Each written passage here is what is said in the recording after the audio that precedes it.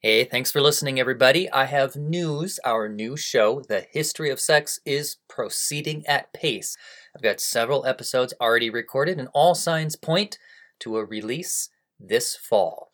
It's been quite a journey. This topic is not easy to research, so being able to put a date on the project is a huge step forward, and I'm really excited.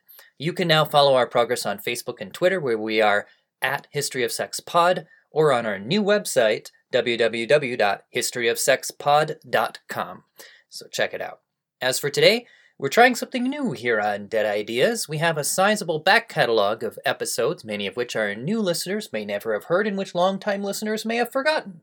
So we're reprising classic episodes that are among the best of the best. One of my personal favorites is the finale episode from our Cuneiform series. It's a mashup juxtaposing the story of the Sumerian hero Gilgamesh with the cyberpunk feel of the thriller Ghost in the Shell.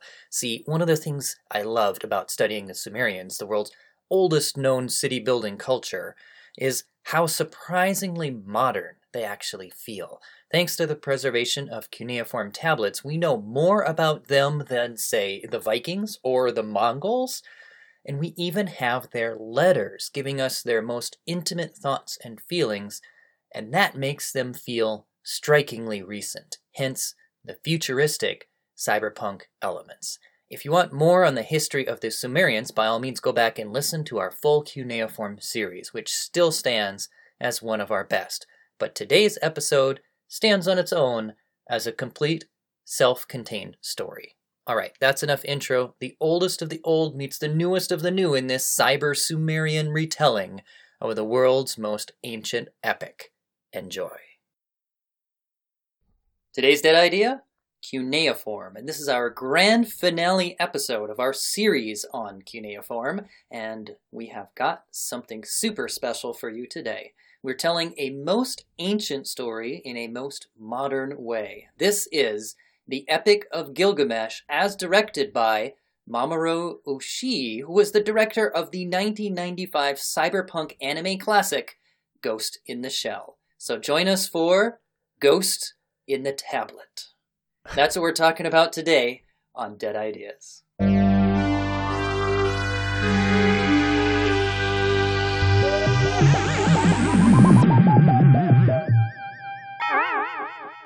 Hey everybody, thanks for listening. The music we just heard was composed by Rachel Westhoff, my lovely wife, who sojourned all the way to the co-op this morning to obtain some plant of immortality, only to find it stolen away by a rabbit in the backyard. God damn it. I hate when that happens. It was really expensive at the co-op, too. It's organic weed of immortality. Yes. Plant of immortality is not cheap when you buy it at the co-op. Do you smoke the plant of immortality, or is it a vaping, a brownie thing? Oh, man, I feel like you have to mix it with some kind of, like, buckwheat thorn or, like, seed of who's it's what's, I don't know. Darn immortal hippies. Flax. Make it into a flax smoothie or something.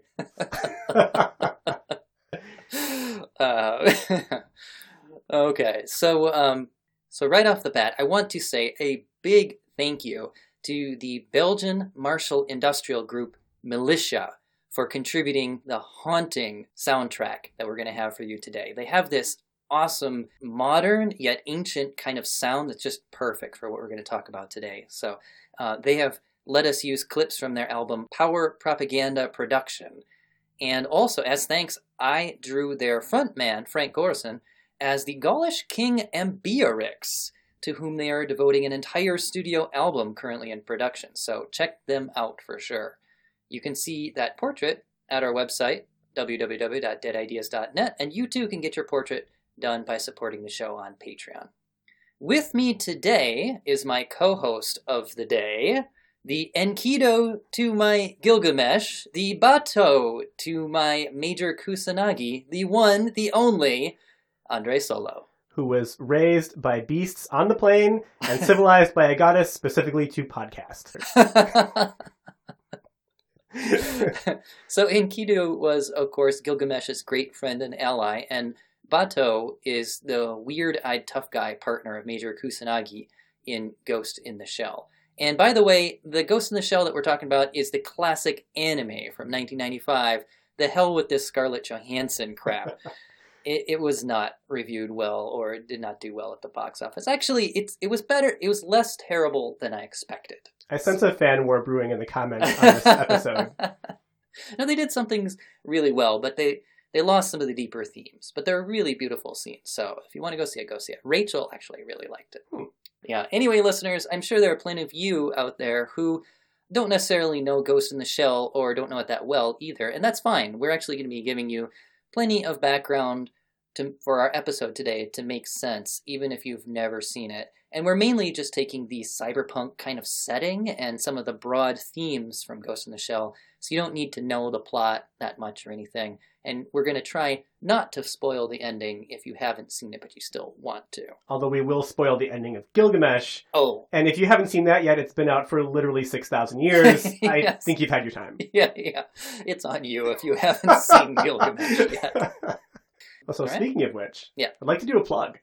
Do it. Yeah. So I personally get nothing out of the Patreon. I co-host a couple times, and I don't get a cut of it or anything like that. But as a listener, I have been supporting the show on Patreon since just about the beginning. And I have to say, I keep getting more and more value out of it. The episodes keep getting meatier. The quality has only gone up as the show goes along. And this is the kind of show that it's really kind of something special because it's really entertaining. It's often humorous, but it's also very informational. And you guys you're really good at doing a deep dive into topics so that, listening to the show, you get a lot more that you wouldn't get just reading the Wikipedia on the topic. And I can vouch, this is a homegrown operation. There's no big sponsors, no big budget, and it's just a guy doing what he loves and a few of his friends, and they can use your help and support. So go support it. Thank you. I did not ask Andre to say that. I can't vouch to what ancient Sumerian weapons he may have pointed at me right now. Yeah, actually, I don't get a cut of the Patreon support either. It all goes right back into the show. Yeah. So. All right. Well, thank you. Yeah. Okay. And by the way, listeners, just so you know, this episode today is going to be, shall we say, feature length. We've got a lot of truly epic storytelling to cover here, and we don't want to skimp you on it. Basically, there's too much that's just too good, so we're going to deliver it to you in the best way that we can. But if you need to stop at some point and go get some popcorn or whatever you want, feel free to do so. All right, let's get on to the story. So, Ghost in the Shell and Gilgamesh might seem like a really bizarre pairing, and it is, intentionally so. That's kind of the point. For our finale episodes, for our series, we always do some kind of a historical tale mashed up with a pop culture movie of some kind. For example, for the medieval Irish Geish series, we did The Destruction of Djirga's Hostel, mashed up with Pulp Fiction. And for our Russian serfdom series, we did the autobiography of Nikolai Shipov, an escaped serf, mashed up with Star Wars. So this time, we're doing Gilgamesh and Ghost in the Shell. And it's also intentionally weird because I really love that idea of pairing the most ancient thing with the most modern thing, this cyberpunk thriller. Because one of the major themes of this series has been how even though Sumer is the most ancient culture that we are aware of right now, because of the fact that the cuneiform tablets preserve their actual words and we hear their actual conversations, basically, they feel like they were just around yesterday, so they feel almost modern to me. So I really like that. So that's kind of the rationale. But it's also not weird at all, because the two movies share a surprising amount in common, actually. In particular, an overriding theme of sort of existential angst, and questions like, what does it mean to be a mortal human being that will one day die? I mean, that's the overriding theme of Gilgamesh. And Ghost in the Shell, too, has this kind of existential angst. It's a little bit more like, what does it mean to be a human in an age of infinite reproduction of information when your cyborg body can be scrapped and replaced at will? Which I think Gilgamesh would be jealous of. Jealous of, yes. But nevertheless, it's still there, and it's pretty similar. And both stories also follow characters that are almost superhuman. I mean, Gilgamesh is 2/3 divine, and how you get to be 2/3 parentage of anything, it's a little bit of a mystery to me. You gotta really go back to the family tree on that one. Like, okay, we had 16 divine grandparents and great-grandparents, and this many humans, yeah. I'm not sure how the math works out. Right. But, so Gilgamesh is 2/3 divine, and Major Kusanagi is a cyborg whose body is almost entirely machine, except for her brain and her quote-unquote ghost, which is some kind of vague signature of her essence or personality or something. It's not quite explained. Right. But I'm actually going to jump in here and just say to our gentle listener, so if all of this sounds like a lot to take in right away, that's also not a coincidence, because the other thing both these tales have in common is that they're both a little confusing. Mm-hmm. And they're confusing for very different reasons, which is kind of cool. Ghost in the Shell is confusing because it's really got two different stories going on. And the really interesting, fun one is this philosophical story. It's sort of like, what does it mean to be a cyborg? What does it mean to be human? What does it mean to exist? And that is fascinating and fun in this beautiful cybertech world. But that's really sort of the B plot. And at least on the surface, the A plot is the sort of just political struggle between a couple of government agencies. But Gilgamesh has a whole other problem, which Brandon, you and I have talked about recently, that this could be because it's how narrative was told back then, just in a very different way than we tell narrative now. It was the beginning of civilization. Maybe they hadn't nailed how to do a long story and make an interesting story arc yet. Or it could be a product of trying to take a very gigantic oral epic and cram it into a few clay tablets, and you're just compressing and losing a lot. And then, of course, you've got the fact that the original Sumerian version is kind of mostly broken, and we only have like pieces of it. Is that right? Well, actually, yeah, I'm glad you brought that up, because a little historical tidbit about the Gilgamesh epic. So it doesn't become an epic until quite late in Mesopotamian history, so like 1100 BCE, somewhere around there, to 1300 BCE. Because the original was just like a poem, right, that just mentioned a few things about Gilgamesh? It was a whole bunch of disconnected little stories. Oh, okay. And it wasn't about Gilgamesh, it was about Bilgamesh with a B. I think that was a good branding move when his agent was like, "Let's go with Gilgamesh." Yes, you need a stage name. Bill. Also, the tone and flavor of them was very different. They were much less dark and moody and focused on existential themes, and just sometimes almost silly. So if they were less focused on the existential, what was it? Just mostly like combat victories, or? Well, for example, there's one where Bilgamesh is he's playing some kind of sport that somewhat resembles like hockey or something. And he drops his ball and mallet down into the Netherworld, and it starts to cry about it. He has to go and get it. He starts to cry? Yeah. Let's say that? Like, is he gnashing his teeth? Yes. Oh, Gilgamesh! Yeah. Wow, my respect is going down. So it's kind of like the whole Batman mythos, where you've got the Dark Knight, but you also have like the super campy 70s or Adam West version. Oh, that's such a good analogy. Yeah. So you've got that, and then over time it was refined into this epic, and by the Akkadian version is like the version we have that's complete and kind of tells the story we've got. Correct. But even reading that in translation, it has some broken areas, right? And a lot of stuff that repeats. Yes, and in As We Tell It Today, which we're going to start in just a moment, we are actually going to follow the actual tablet structure. There's 12 tablets, and we're going to go tablet by tablet. That's 2 more than Moses got. That's impressive. Well, there's 10. He had 10 commandments. Oh, that's true. They weren't like on a tablet each, most likely. Wait, who knows? Yeah. Right. Anyway, we'll go tablet by tablet, skipping around, of course, to keep the pace up. And even where there's breaks in the tablet, we'll keep those. Really? Keep the sense that you're actually like reading this from the cuneiform. Yeah. Right? Yeah. Okay, you ready? Yes. Okay. So I want you to imagine beholding a stack of 12 dried clay tablets before you in some great archive. Yes. And you've probably had to like pull all kinds of strings even to be allowed into this archive. And one by one, you pick them up, and they're heavy in your hand. And you blow off the dust, and you angle the tablet just right so that the tablet catches the light from the window in the proper way from the left, so that the shadows cast by the cuneiform impressions appear just so. And then you begin to read. And then, being properly cyberpunk yourself, you flip on your ocular implants and it scans the text. And it downloads an animated motion picture recreation of the story. And your implants project a staticky film holographically before your electronic eyes.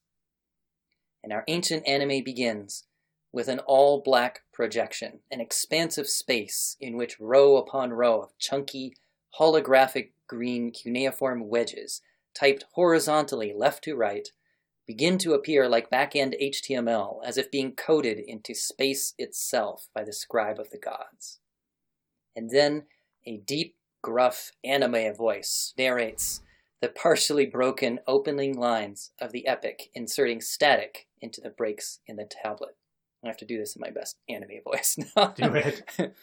He who saw the deep, the country's foundation, who knew was wise in all matters. Gilgamesh, who saw the deep, the country's foundation, who knew was wise in all matters. By the way, Brandon's lips are not moving in sync with what he just said. It's completely off dub. I intentionally mastered that to do this on an audio-only format. Months of ventriloquism training. Yes. It was character acting, or method acting is what I'm going for here. All right, so as the opening theme of our soundtrack begins to play and the intro credits roll, you behold imagery taken from the Enuma Elish, which is a different epic which reveals the mythic background and context of our story today, the creation of humanity and a great calamity at the dawn of time.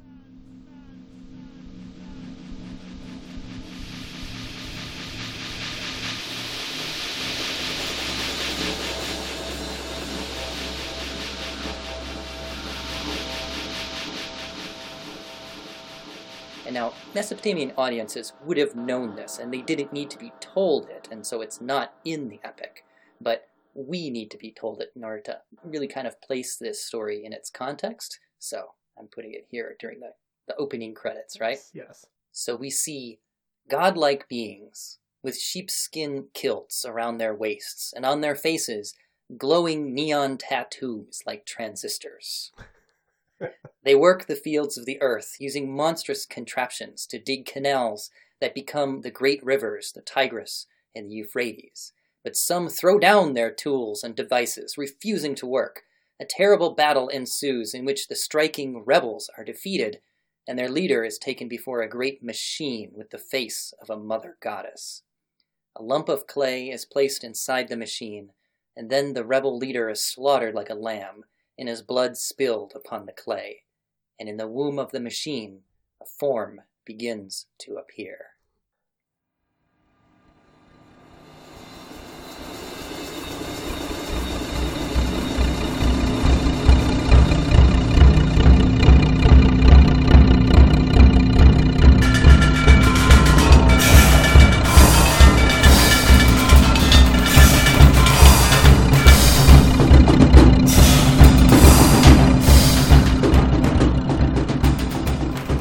Body takes shape. From death comes life. The first human appears. From this, the world populates, and humans take up the labor of the earth as servants of the gods, who withdrew into the heavens, beyond the atmosphere. But the humans become so numerous that the earth grows thick with them, covered over by cities, neon billboards, and skyscrapers like hives of insects. Neon cuneiform billboards. Yes, exactly. Soon all the noise of their activity, the bustle of their hover cars and refineries and reactors, begins to annoy the gods. Then something strikes the sky. Perhaps it comes from above, from the heavens, or perhaps it comes from below, from the pollution of all man's factories. But something strikes the sky and burns it. Dark clouds spread, and drop by drop, it begins to rain, and rain, and rain. The oceans rise, and waves crash upon the cities. Humanity gurgles as it passes beneath the waters, all but one couple, a husband and a wife, who, with the aid of those beings in the heavens, survive the great deluge. Then, as these two stand upon a great, wintry mountain peak, the rest of the history of the world plays out as if in fast forward.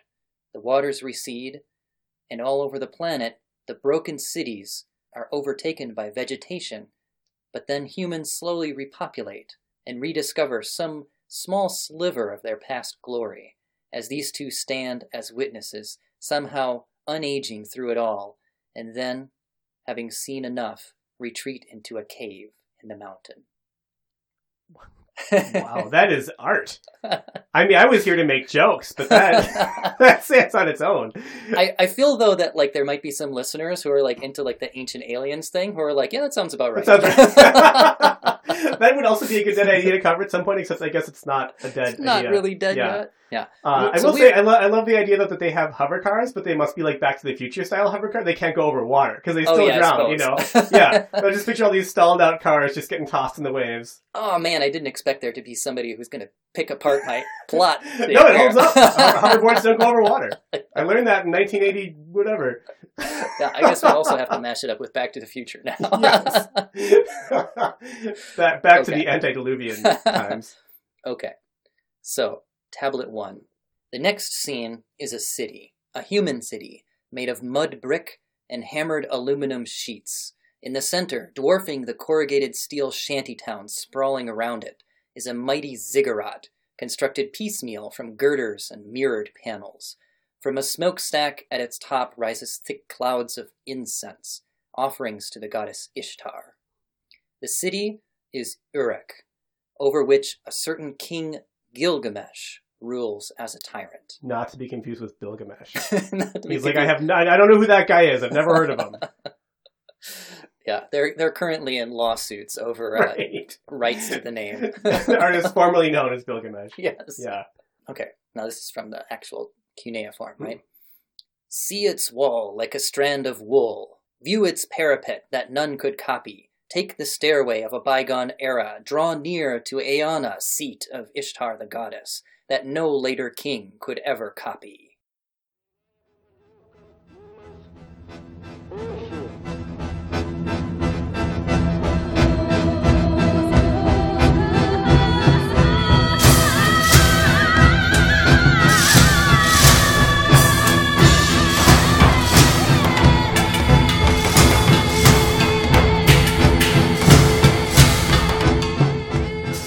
Wait, is Eanna like the name of the temple? The temple, I Oh, think. wow. Okay. Yeah, so What's the city its is... own name? Yeah, the city is... Yeah, the temples typically had their own names. Oh, cool. Yeah, yeah. I mean, I guess that is obvious when you think about it, but I never knew that. Yeah, but it's Yeah. kind of big because it showed up a lot in the actual cuneiform text. Oh, like every text is like, if only we had a temple like Eanna. Yeah, kind of like that. Right, okay. Yeah, Yeah. sort of. Yeah. So the city is Uruk, the temple is Eanna.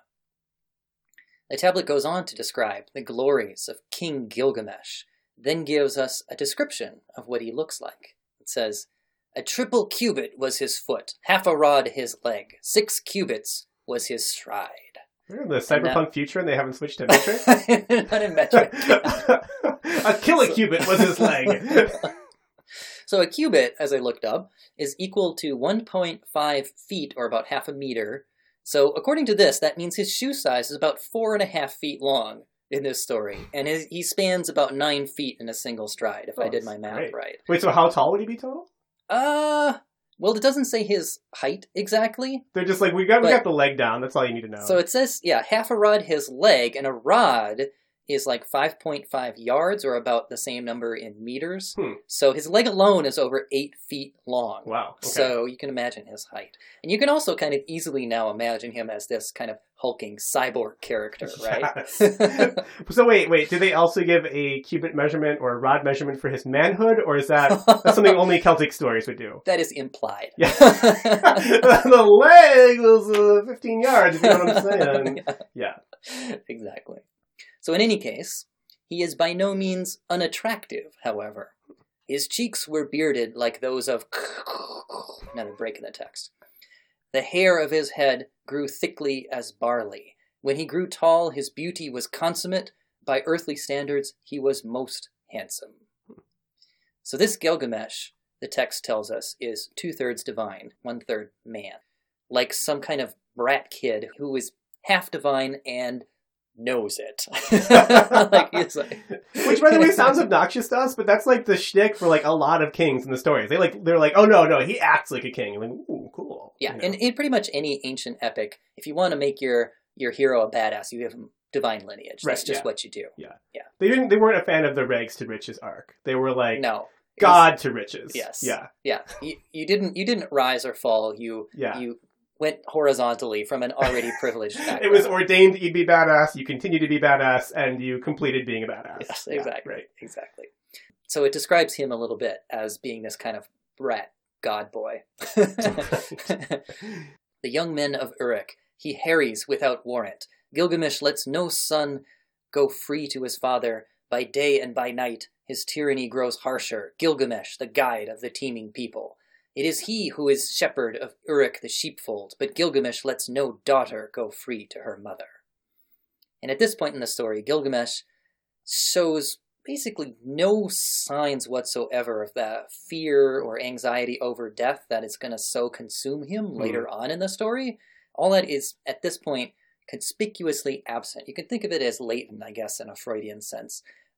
He's like the kid who's bratty and egoistic precisely because he has never had to face the harsh questions of like death and that sort of thing, the harsh realities, and never really gained that kind of perspective or wisdom from it. So he's so oppressive, in fact, that the people of Uruk complain to the gods, who in response decide to create an equal to match him in strength, which, best plan ever? I feel like this is like the plan. We're like, oh, okay, well, this invasive like rat is destroying everything, so we'll introduce an invasive snake or something. Yeah. Yeah. So the plan is apparently to wear him out in struggle, I guess, against this equal, and thereby take him down a notch and maybe teach him some of that perspective that he's lacking. Oh, so this is like a kid, like a parent who's like, I got to get a play date for my kid because he's got too much energy. Like, just wear him out and he'll need a nap. Maybe. Yeah. So again, the gods take clay and put it into the vast machine. Oh, wait, so they did not just like find some schmuck and like, okay, they were like, we're going to make this guy fresh. They make a guy. They create a life. Wow.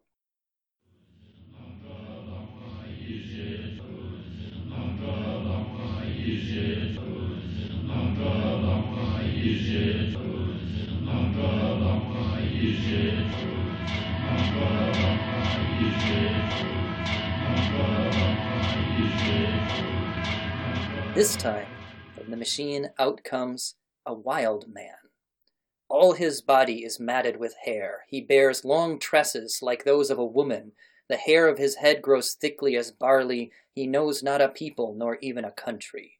Coated in hair like the god of the animals, with the gazelles he grazes on grasses, joining the throng with the game at the water hole, his heart delighting with the beasts in the water. And this is Enkidu, the wild man. One of my favorite characters ever in the history of literature. And he's like the second character in the history of literature, so... Yeah, pretty much. So in both Gilgamesh and in Ghost in the Shell, and this is a theme that you brought up, actually, last week when we watched this together, there's this tension between civilization and technology on the one hand, and this wild, uncontrollable nature on the other hand. Right.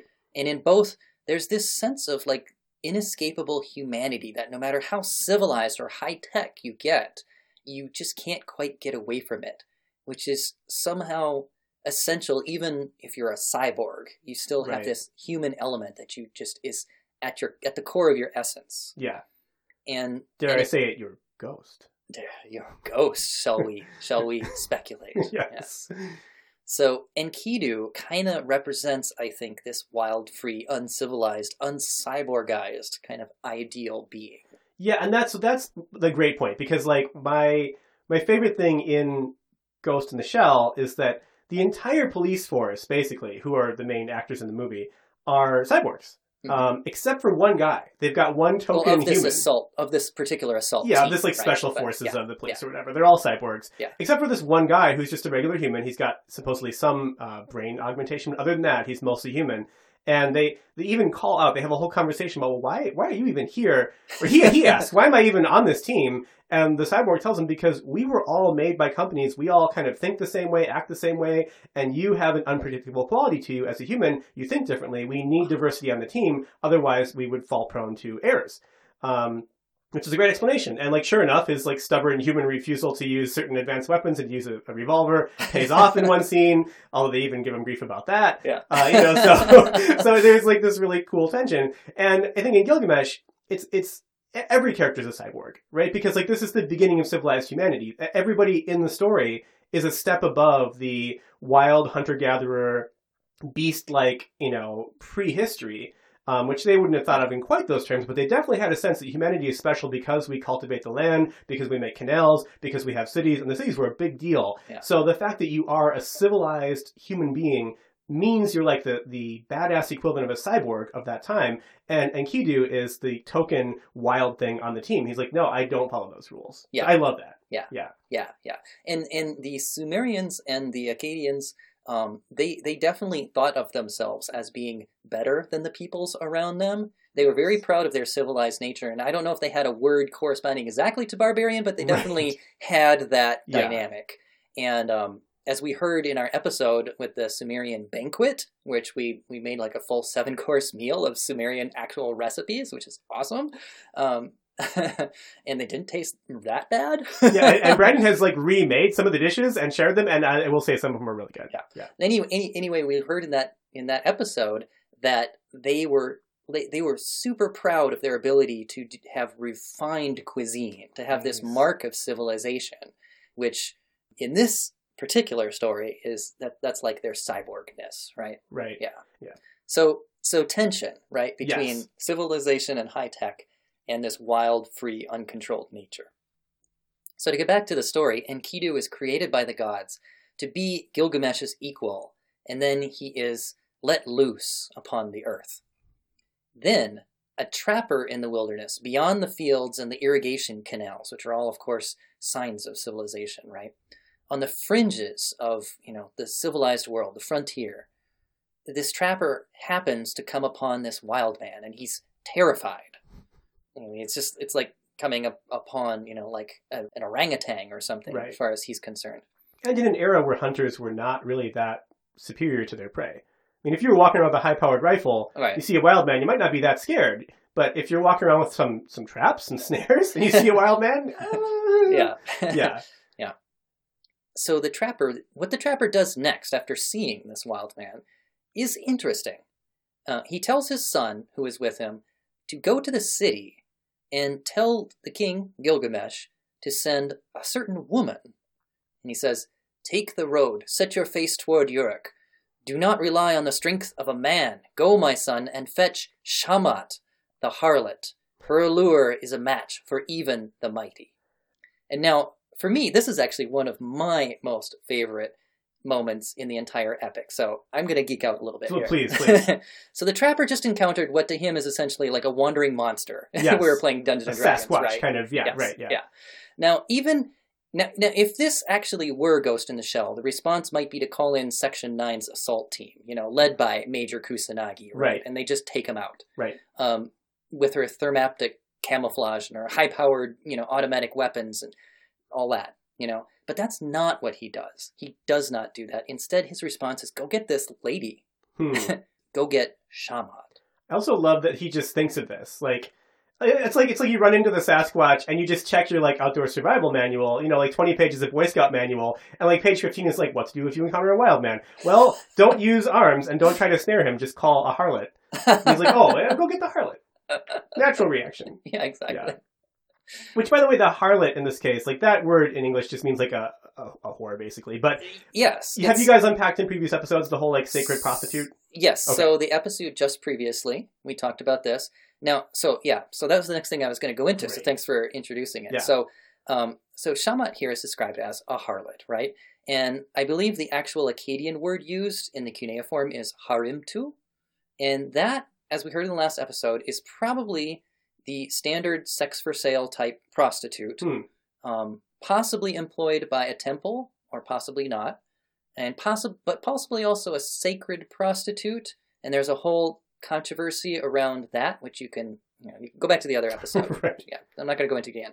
But anyway, within the Gilgamesh epic, as traditionally interpreted, Shamat is one of these sacred prostitutes, a very prestigious and high class and venerated kind of role within society. Right. And apparently quite respected and a celebrity even, because even a trapper way out on the fort knows about Shamat. Right. This is the the Kim Kardashian of Sumeria. I my condolences to Shamat for that comparison. I don't know, but yeah, she's like a celebrity. She's like a sex symbol, basically. Yeah, who's like a sex symbol who's also respected. Respected. I mean, I don't know. Madonna. Okay, the Madonna. Right, the Madonna. I just picture this hunter has a pinup of Shamat in his hut, and he's she knows what to do. Exactly. Yeah. Yeah. So he's like, yeah, go get this Shamhat, right? Don't not call in the A-team, but go get Shamhat. I think she is the A-team. Yeah. Sex first, ask questions later. Yeah. And also, Shamhat is described as a match even for the mighty. And in this case, that means a match for Enkidu. But remember that Enkidu is made to be the equal of Gilgamesh. Oh, so right. by the transitive property, Yes. Shamhat is equal to Gilgamesh. So we actually have kind of like a triad here of Right. heroes in the story. And the story doesn't focus nearly as much on Shamhat. I wish it did. Yeah. But That would be a great Yeah. spin-off novel that somebody could write. Like yeah, exactly. Shamhat's Tale. Shamhat's Tale, Yeah. yes, exactly. Or like, yeah, Wicked. Yeah, Yeah, right. it's like the Wicked. Yeah, I would totally Gilgamesh. read that. Yeah, but here's the thing: her talents are not the same as theirs. She's not like the badass Major Kusanagi who's like made to fight. She is more like the geisha androids that show up in the Scarlett Johansson version, which is one of the few things that they actually did well. Cool. Pretty beautiful in that scene. I mean, you told me not to watch the movie, but once I hear geisha androids, it's going on my list. Yeah. We can watch it now. Yeah. But at the same time, she's not just a faceless android, one of many. This is Shamhat. Right.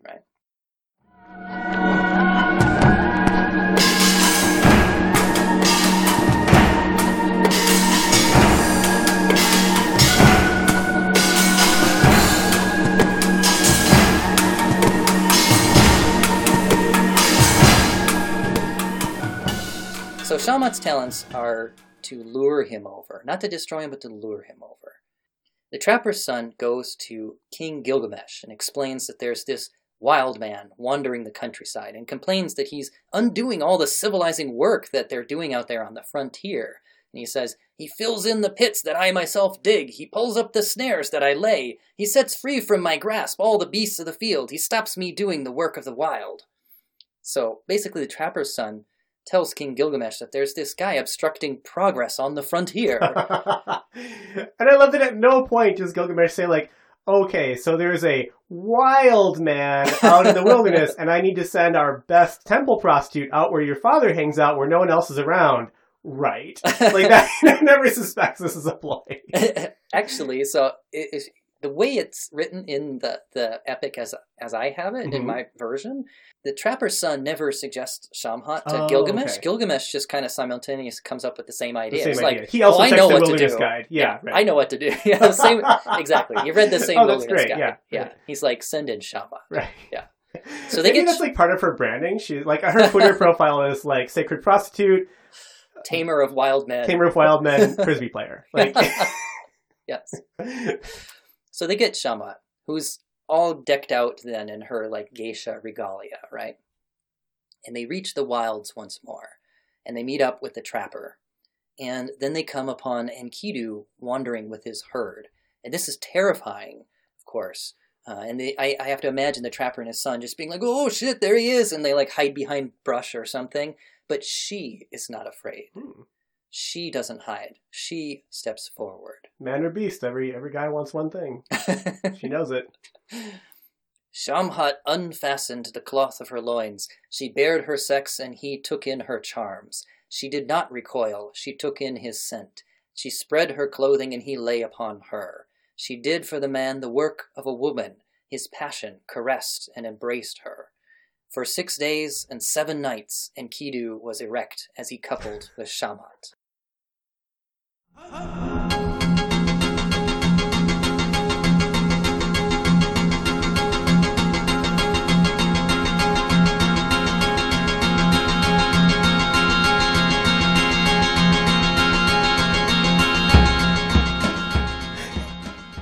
That's the way Sumerian literature was. They were Right. very frank about everything. It's just like, here it is. What I love though is it is very frank and just kind of like matter of fact, but it's also parts of it kind of sensual and romantic. You know, it's like, oh yes, this is not like, I mean, she's kind of like leading this, and she's doing this very intentionally. It's not like a lot of ancient references to men and women where it's just pretty much like the guy does his thing to or on the woman. This is like, she's an active participant, and yeah. She's I would say she is the active one. Yes. Yes. Yeah. I mean, this is her scene Right, here. yeah. You know? She's being proactive and taking charge. Right.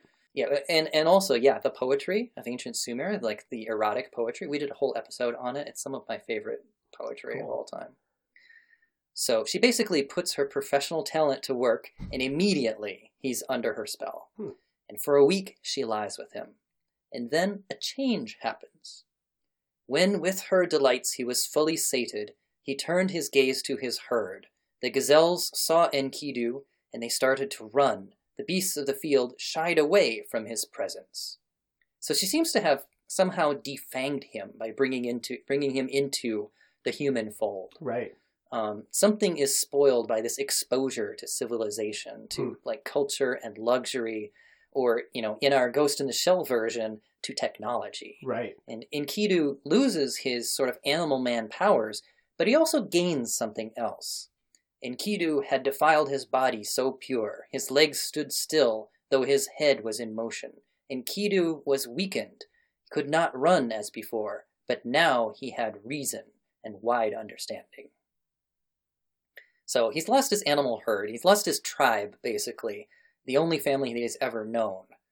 He's got an iPhone now. But he's got an iPhone right. now. Yeah, and he can think. Right. Yeah. So he goes back to Shamhat, and she starts telling him about this guy Gilgamesh in Uruk, and how handsome and mighty he is. And then something kind of strangely stirs inside Enkidu, something instinctive. It says, he knew by instinct he should seek a friend.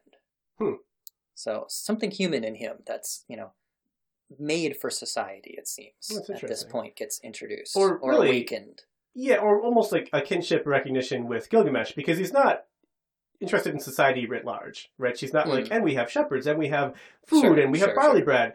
She's like, she describes this one guy who sounds maybe kind of cool, which I like. You can put it that way too, yeah. Well, it's my way, and I'm sticking to it.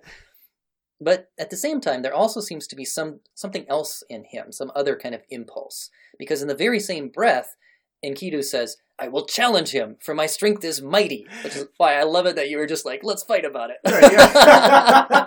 Well, what I love about this, too, is I was thinking earlier, I didn't realize that was his next response, but, she mentions this, like, handsome, strong man named Gilgamesh, and my first thought was, maybe it's not loving society at all, but maybe it's a sense of jealousy. Like, he's like, wait, are you into this other guy, too? Like, maybe he's like, I'm going to take him down, because I want to be with Shamhat now. I guess you could read it that way. Yeah, there's many interpretations, I guess, but it could be fun. So this seems to be another instinct in him, like an animal challenging another for like alpha position or something, right? But Shamhat, always knowing just what to say, manages to smooth it over by telling him that he and Gilgamesh are actually destined to be friends. And in fact, Gilgamesh has been dreaming of Enkidu since he was a little boy. Is that true? That's in the story. Oh, okay. Yep. There's a lot of really weird, trippy dreams in there. I didn't know this about the Gilgamesh story. And there's one where Gilgamesh dreams that he's like having sex with a rock. And his mother interprets it as like, oh, you're going to have a friend. Wow, making friends in Sumer. Yeah. So that's the end of Tablet 1. And now we're not going to go through all of the tablets in such excruciating depth. A lot of them we're just going to skip almost right through. But we'll go through the tablets. Okay, so Tablet 2. Moving on to the next cuneiform tablet, and you do this by finding the tablet. So you actually in the room, remember, we're watching this holographically on the wall, right, with your ocular implants, right? And suddenly it's just like end tablet 1. Exactly, end tablet 1, right? And then you have to like find the next tablet, and the way that you do this is you find the tablet that at the top starts with the same line as the previous one ended. Oh, good Lord. It's called a catch line. There's not like a numbering system or anything. No. Oh, my God. Wow. Yeah, I feel like I could have helped them with it. I would have been like, from now on we're going to make indentations on the bottom of the tablet and the top, and the bottom of one fits on the top of the next, and that's how you know. That's like one little spike fits into one, and then two spikes is the next one, and three so they all fit together. Of course, those spikes could have broken off, but better than this line system. Yeah. So you manage, with much frustration, to find the next tablet in the sequence and load it into your implants and the trying not to get spoilers from other tablets as you're sorting through them. Like, okay, don't read anything but the first line. Yeah. Okay. So moving on to the next cuneiform tablet, it begins to project before you. And in this tablet, Shamhat does more than just give Enkidu a good lay. She basically educates him into the civilized life, and she becomes his tutor, his teacher, and she brings him into the world of culture. And here we can fast forward quite a bit, imagining, like a montage where the main character like tries on a series of funny hats or something. No, but, so she feeds him bread, right? Right. And then she gives him ale, of which he like drinks a very large quantity, and then being drunk, she manages to cut his hair and trim his nails. This is a perfect montage. And she dresses him in civilized clothes. So you have to imagine this ape-like wild man kind of going into this montage with matted hair and like his junk hanging out for all the world to see. Yep. And then coming out of it basically like in a power suit and his hair slicked back and like a Bluetooth earpiece in one ear or something. So, yeah. Okay, so he does that, right? And I think to keep with our theme, where civilization equals technology, we should give him a little bit of cyborg implants at this point. So let's give him like beady round eye implants like Bato has. Yeah. So basically, it looks like 2 shiny quarters in place of your eyes. Yeah, basically. Yeah, or like Coke bottle glasses built into your eyeballs, basically. Yeah. And that's probably what. As we're reading the tablets, right? That's probably what we're using for ocular implants too, something like that. So you have those seems familiar to Everybody's us. got Yeah, them. right. Yeah, it's the latest fashion. So basically, Enkidu has crossed over into the world of civilization and technology, and now it's time for him to meet his destined equal, Gilgamesh. So he hears a rumor that this tyrannical king of Uruk, that Shamhat mentioned, has invoked the royal right of prima nocte. Oh. Which, if you recall your Braveheart, you remember what it is? Oh, yeah, and many other stories. Yeah, Yes. So this is the right of the ruler, whoever's in charge, to basically to have relations with a new bride on the night of her wedding. Yes. And then turn her over to the husband. Yes. Yeah. Yes. So. Which may or may not have ever really existed in any culture, including this one. Yeah. It seems like it comes up as a plot device throughout ancient and medieval history, but I would imagine times it was actually invoked in the real world would have been short and ended with a lot of violence. Probably. Yeah. And that might have been the case here, too. Right. So it's in the story here. It says, he will couple with the wife-to-be, he first of all, the bridegroom after. But Enkidu in the story finds this repulsive, and he immediately marches off to like intervene. Like this can't happen. So Gilgamesh thinks this is just great, and it's just a policy he has. But Enkidu is like, no, this is not all right. Yeah, and I don't quite know exactly what his motivation is. Whether he represents freedom, and it's like he's identifying with her loss of freedom, or if it's just purely the author trying to make Gilgamesh feel like more like a tyrant to the audience, and I don't know. Right, yeah. Yeah, so anyway, he goes off and goes into the city, and then he finds Gilgamesh in an alley on the way to deflowering this girl. Oh, an alley fight. Is the alley flooded? Not that I know of. I'm going to say it's flooded, like the alley scene in Ghost in the Shell. Oh, yeah. Okay, yes. Yeah. Okay, yes, definitely. And Enkidu shows up with like high-velocity bullets in his fully automatic gun. Yeah, and like crazy. Invisible thermoptic camouflage. Absolutely, yeah. There's a beautiful fight in the water with you can't see one of the people. Yes. Yeah. So they have this kind of face-off, and they like first they have this bit like 2 wolves growling at each other or something. They growl off. Traditional growl off. And then they fight.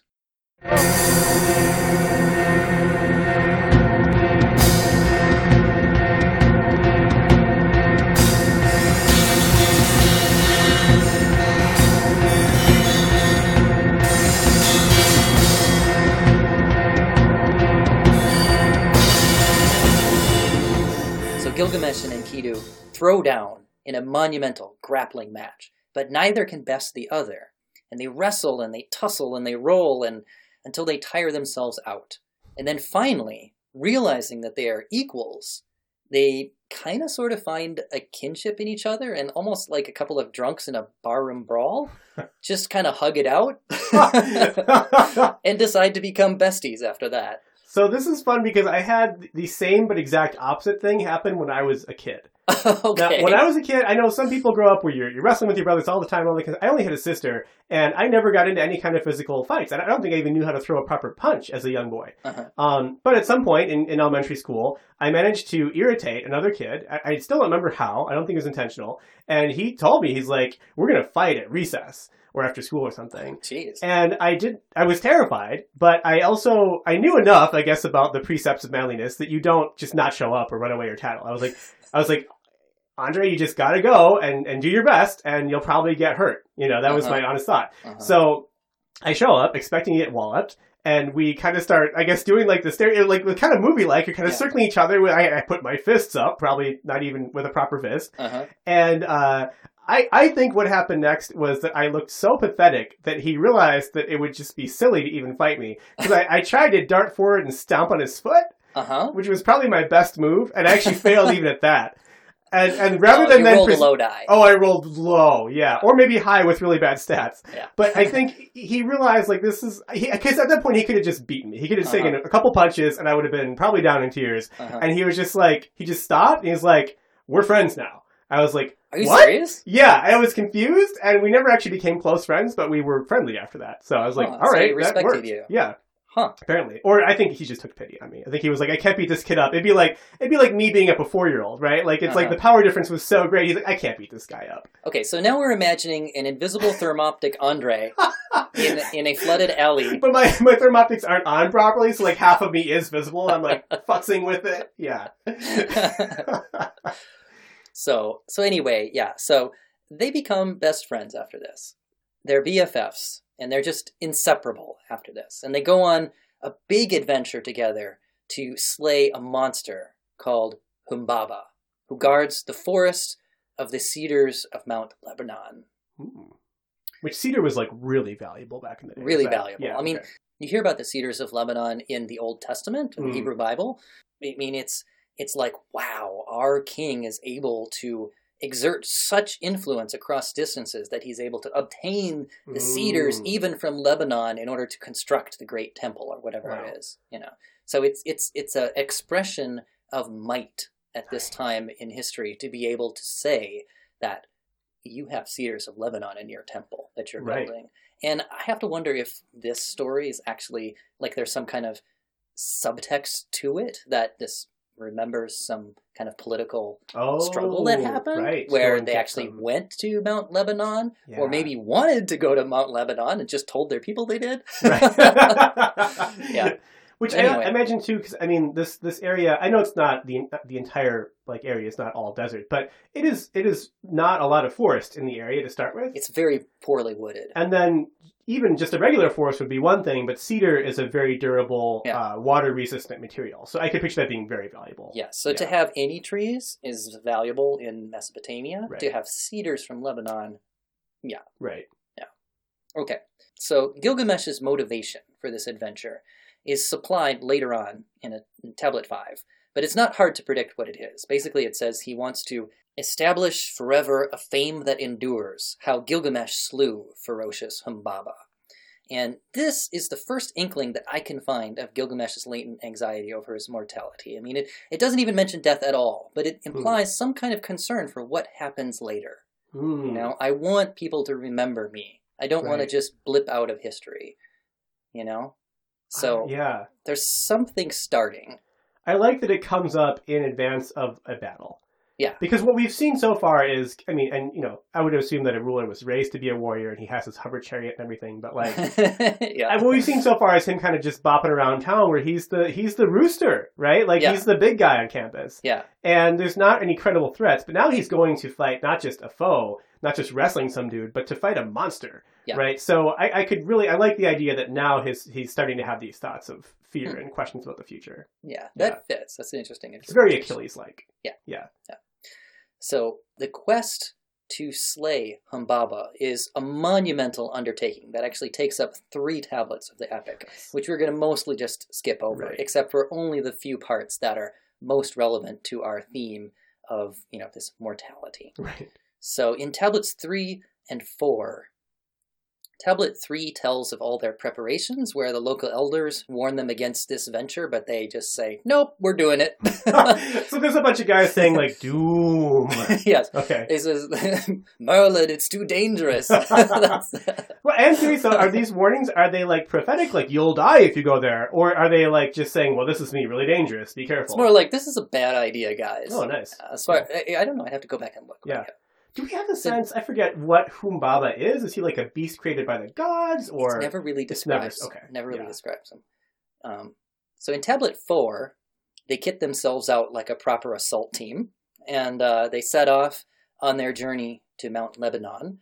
And you see them, strapping on their weapons and checking their ammo and everything and cocking their guns and so on and tying a bandana around their head and all that, the whole 9 yards. And then they set off.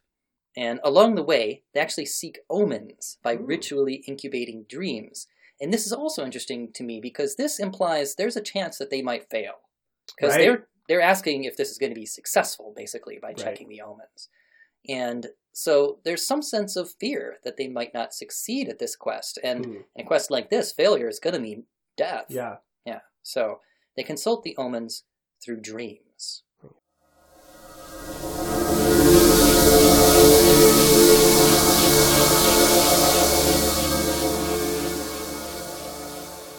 Now, what makes this extra interesting is that the text actually tells us how they do it. Oh, excellent. I was going to ask, and I figured it was omitted. So, okay, go. Yeah. So they ritually incubate the dreams, and here's how they do it.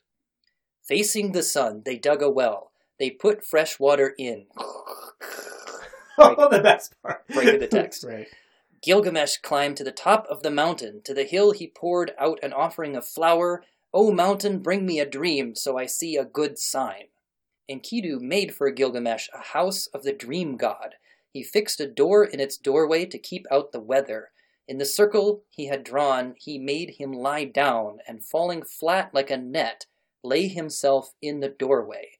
Gilgamesh rested his chin on his knees. Sleep fell upon him that spills over people. So his chin on his knees, it's kind of like a fetal position. Yeah. Because they said he was laying down. He wasn't sitting with his knees up and his head on them. It said at first lay down flat like a net, but then in the next line it's like... going on. Yeah, so... I'm going to picture him on his side at that point, laying on the ground horizontally, but with his knees pulled up. Sure. Which sounds like a horrible way to fall asleep. But if you're sleeping lightly because you're uncomfortable, maybe you're more likely to remember your dreams. It also resembles a whole lot like one of the most iconic Ghost in the Shell posters. Oh, yeah. Yeah, but anyway. Oh, they were looking for dreams in that movie. Yeah. Do cyborgs dream of electric sheep? Good question. Anyway, he does this 5 times on the way to Mount Lebanon, and he has 5 dreams, and each time waking with his flesh frozen numb and feeling like a god has passed by. And in his dreams, he sees, the first time, a mountain falling on him, the second time, a mountain throws him down, but a man pulls him out from under the mountain by his feet. That doesn't really make sense to me, but in a dream, I guess that can happen. Dream 3, lightning ignites a fire that rages furiously. Dream 4, a thunderbird whose mouth is fire and who breathes death appears. And lastly, a bull and a man who gives him water to drink appear. And each time Gilgamesh awakes fearing that it's a bad omen. But each time Enkidu reassures him that no, actually, these are good omens. And we're going to be successful. And Kidu's got this. So now we've put aside the survival guide, and we've got like the guide to interpreting dreams, which it sounds like based on these images is going to be a much thicker guide. There's a lot of like reference tables. And then Kidu's like, no, it's good. Bull giving him water. Yeah. He's like, wait, the bull wasn't giving you water, right? He's like, no, I gave the bull. Oh, yeah, that's fine. That's a good sign. Good sign. Yeah. Okay, so Tablet 5. In Tablet 5, they at last reach Mount Lebanon. And there, in the heart of its rills, amidst the towering cedars, they come upon the guardian of the forest, the object of their quest, the monstrous one, the terrible Humbaba.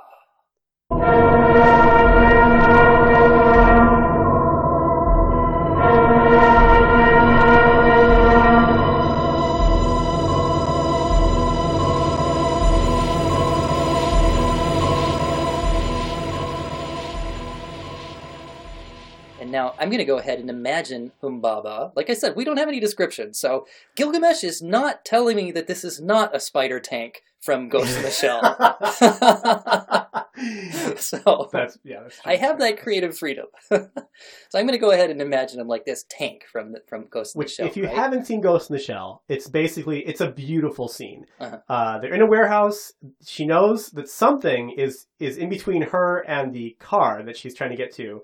And she asks her helicopter overhead to shoot out the roof. And when it does, pieces of glass and bullets hit the invisible thing and spark its shield away, its invisibility shield away. So you are revealed this gigantic, like, spider machine that's probably the size of a house, right? Yeah. And then it starts shooting, like, tank rounds at her. Yeah, it's pretty intimidating, to say the least. And so is Humbaba. And it's also very appropriate because, as I recall from the retelling version of the book, which has lots of footnotes about the original, the word is not easy to translate, but Humbaba supposedly had a series of what could be translated as like auras or lights. I'm so glad you're bringing this up. So I'm picturing that as his thermoptic shield that was keeping him invisible. Yes. Okay, I had a different interpretation. Oh, good, yeah, do it. Okay, so here's the thing. Right. Okay, so in the Akkadian epic that we are following, there's almost no reference. There's just one little kind of obscure reference to not letting Humbaba put on his 7 cloaks, and that's it. But the book that I read, the version, gave the backstory in the Sumerian versions. Oh, wow. And in the Sumerian version, it's not Humbaba. The name is Huwawa. Again, copyright issues. Yeah. Gilgamesh versus Huwawa. Yes, exactly. Yeah. And Huwawa has these 7 ni, or auras, or terrors.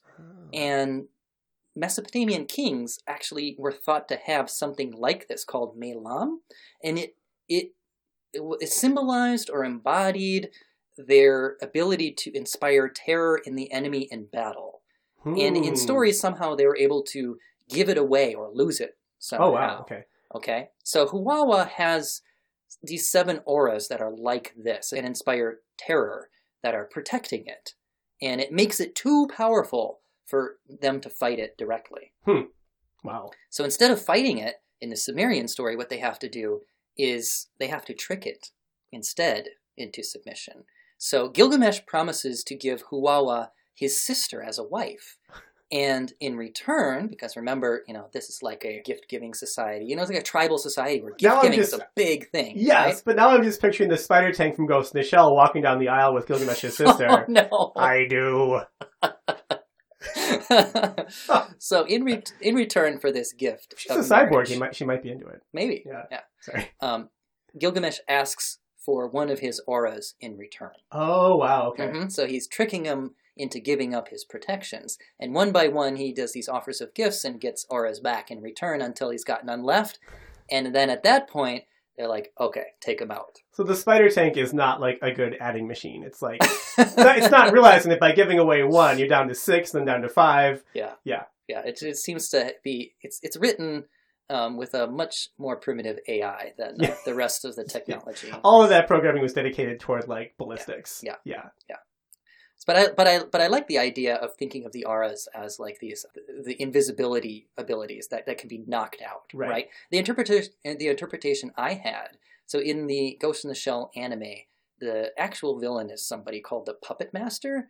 That throughout the movie you think you're catching the Puppet Master, but it just turns out to be somebody digitally hacked into their cyborg like cybernetics, and just puppeted basically. Yeah. And one by one, they keep nabbing people and realizing that they don't have the Puppet Master. Just another puppet. So I'm thinking of that as going through the 7 auras until they finally get to the real Puppet Master. I like that too. Yeah. So wait, so that was from a snippet of the Sumerian, but in the Akkadian version, they just try to attack him before he can get the auras up? Is exactly. that right? Okay. Yeah.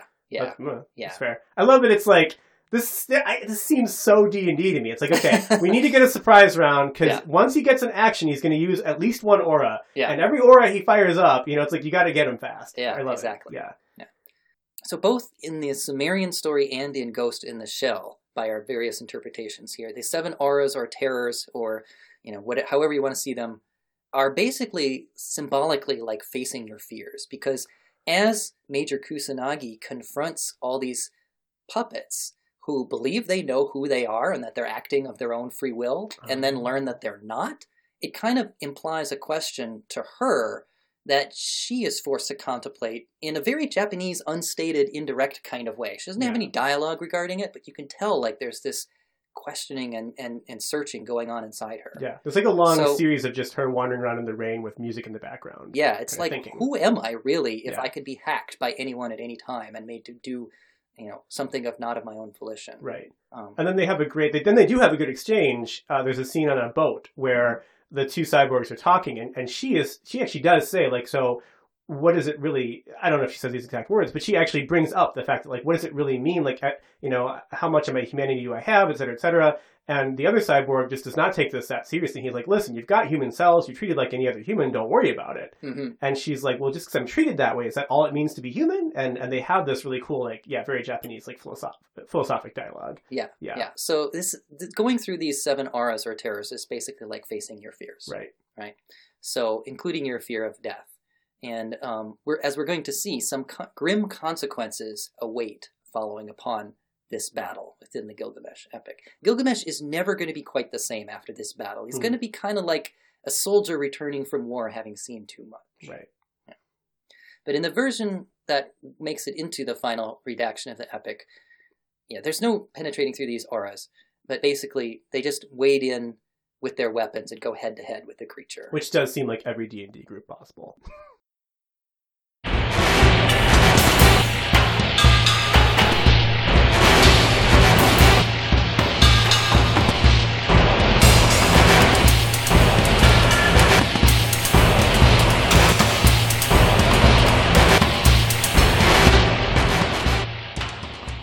So it is a massive boss fight, the kind of fight that shakes the earth. At the heels of their feet, the earth burst asunder. They shattered as they whirled Mounts Sirion and Lebanon. Black became the clouds of white, raining down on them like a mist. Wow. Gilgamesh then calls upon the power of Shamash, the sun god, and blasts his opponent with hurricane-force winds. Wait, Gilgamesh can summon god powers? Yep. Well, he's 2/3 divine, why not? Yep. Oh my god, this is so cool. There arose 13 winds, and the face of Humbaba darkened. He could not charge forwards, he could not kick backwards. The weapons of Gilgamesh then reached Humbaba. Wait. Gilgamesh, it's finally his turn in initiative. Yes. Everything is going crazy. He's like, I'm going to use a god power from the god of the sun! Well, remember... And he uses wind wall? Well, he keeps, like, the guy stationary so he can get up to him and, like, get his dagger to his throat. Wind wall, right? Brandon. Okay. Hey, work with me. There's not even any archers in the scene. Oh, good lord. Who's playing this guy? Look, I'm just reading what I wrote. This is just adventure log. I didn't write this script. I wonder if Enkidu is just rolling his eyes. Take it up with the Mesopotamian scribe. Of course. Okay. So anyway, Gilgamesh gets his dagger against Humbaba's throat. But Humbaba says, wait, and he begs for his life. And Gilgamesh hesitates. And Enkidu is like, no, kill it, and urges Gilgamesh to do so before Enlil the Foremost hears what we do. And this is interesting, because Enlil is the wind god and kind of the head of the pantheon, so kind of like Zeus for the Greeks or Odin for the Norse. Right. Now, why would Enlil care about what they're doing here? And then Enkidu goes on, the great gods will take against us in anger, Enlil in Nippur, Shamash in Larsa. And Gilgamesh just called on Shamash to do this wind spell, right? Wait, but pause, because I love that, like 6 days ago, this guy was eating grass with some gazelles, and now he's got a degree in theology. He's like, whoa, wait. I took a level in cleric as my first civilized level. And Gilgamesh is like, wait, you didn't take barbarian? He's like, oh, no, I took cleric. I was brought here by a goddess. And he's like, you're literally a barbarian. Why aren't you in a rage right now? Why are we talking? And he's like, no. Let me tell you about what the gods are going to do. But Does he have like a pamphlet he has, Gilgamesh? Like, have you heard the word of Shamash? No. Gilgamesh is like, I just summoned Shamash. This is the best buddy cop movie ever. I love this movie. I don't know. But I do find this interesting, because up until now, it's basically just been Dukes of Hazzard, let's go kick some ass, right? It's going to be awesome. But now all of a sudden, it's like, they're doing something illicit. Oh, it goes from like a heroic adventure to like a hit. Okay. A murder, you know? Right. So is the implication is like Humbaba was put there by the gods to guard the forest? Maybe. Okay. I don't know. It's you have to interpret. I mean, he's a monster, right? So he might be from an earlier time. Mm-hmm. Yeah. Okay. Yeah. I don't know. I mean, it gives this sense that the gods are, I don't know. Apparently, they're going rogue, maybe, and slaying what they shouldn't be slaying. And demigod or not, they're just getting a little too big for their britches, maybe.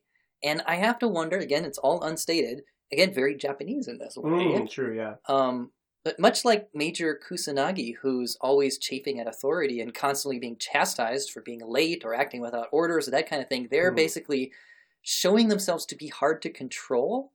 And there's a growing sense that they might be becoming a liability. Pretty soon, they might start challenging the gods themselves, which is what happens in the next tablet. Right. But wait, what was Enkidu suggesting? Because they have obviously both agreed we're going to go fight Humbaba. Yeah. And now Gilgamesh is prevailing and has his knife or whatever pressed to the throat of Humbaba, about to kill him, or it. And then Enkidu, is he proposing like, oh no, we just beat him, we should just let him go? Like, we just came here to just show some might? Like, kill him.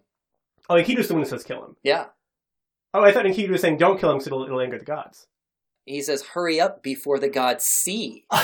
That seems so much better. Oh my god. Oh yeah, I definitely second your interpretation. They've gone rogue. Yeah. This is good. Okay. Hurry up before the gods see. That never leads to any problems. Yeah. So, finally, just before Gilgamesh can follow through, right? Humbaba spits out a curse with its dying breath, and he says, may the pair of them not grow old. Besides Gilgamesh, his friend, none shall bury Enkidu. And then Gilgamesh pulls his dagger across Humbaba's throat, and it is no more. Wow. So Humbaba lies dead, but it's too late, because it got its curse out. Lucky break for Gilgamesh's sister, though. Yeah, true. Wedding's off. Yeah, wedding's off. Interestingly, it doesn't curse... You supposed to send a gift? Is that... No. I don't... I guess flowers, maybe. Yeah, maybe a fruit basket. Interestingly, Humbaba doesn't curse them both to never see old age, but rather that they should not do so together. Right. He breaks up their BFF-ness. Yeah. And one of them shall die, Enkidu.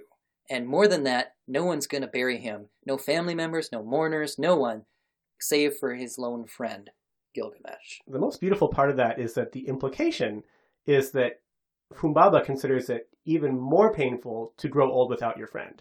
Mm-hmm. Like, that's a worse fate. Like, you know, because he presumably hates Gilgamesh more because it's the one actually killing him. So he's like, no, you get the bad end of the bargain, which is burying your friend. Something like that. Yeah. So anyway, that curse is going to come back to haunt them later. But for now, they shrug it off like, pop some beers. Yeah. Was a monster no, right?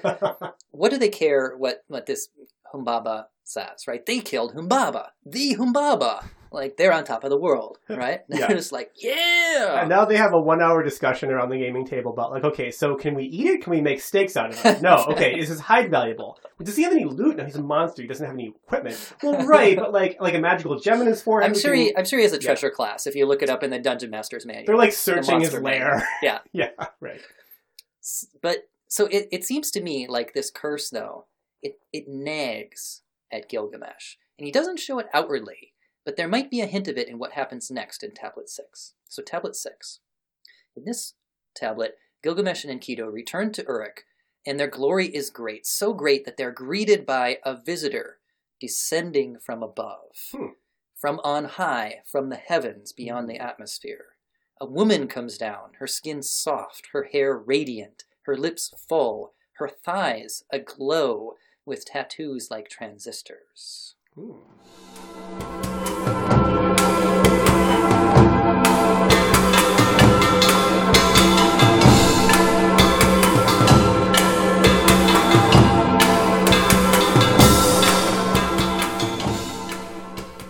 It is none other than the city's patron goddess, Ishtar. And she says that she is pleased with Gilgamesh. And she has a reward for him. Gilgamesh is like nudging Enkidu, like, told ya! For his mighty deed, she invites him to come into her. She offers to share her bed with him. Wow. Yeah. Now, this is likely a reference to the Eros Gamos ritual in Uruk that they would have every year as part of the New Year festival of Akitu, where we talked about that a little bit in a previous episode. Basically, the king symbolically marries the goddess in order to kind of like reaffirm their relationship and to refertilize the land for the year. Yeah. That, basically. So in actual Sumerian society, this kind of booty call would be happening every year. Right. But here in the story, it's made part of the action and a consequence of him doing this amazing deed by killing Humbaba. That's really cool. Yeah. So Gilgamesh, instead of accepting this sacred honor, though, rejects her. He's like, oh. he says no. He says, forget it. I'm not doing it. And the question of why is a little bit of an interesting bit to speculate on. I mean, it could be that Gilgamesh is feeling just so high and mighty at this point that even a goddess is like, no, you're not good enough for me. Wait, okay, so am I making... I thought that maybe it's from a different version, or maybe it was interpretation, I don't know, but that... Doesn't he tell her essentially like, but look at what's happened to all of the other mortal lovers you've taken? Yes. So that's the other interpretation. And that fits with our theme of this growing existential angst. So wait, is that interpretation, or does it say that in some version, like he tells her that? He does say that. Oh, okay, great. Yeah, he does say that. And I'm just about to read what he actually says. Way ahead here, sorry. But basically, I mean, is he telling her off, or is he giving a rationale, you know? Right, okay. So, basically, Gilgamesh might be beginning to realize that even if he accepts her bed, it's not going to be cookies and cream forever, kind of an idea. He's still one day going to die, even if he has the boon of the goddess herself.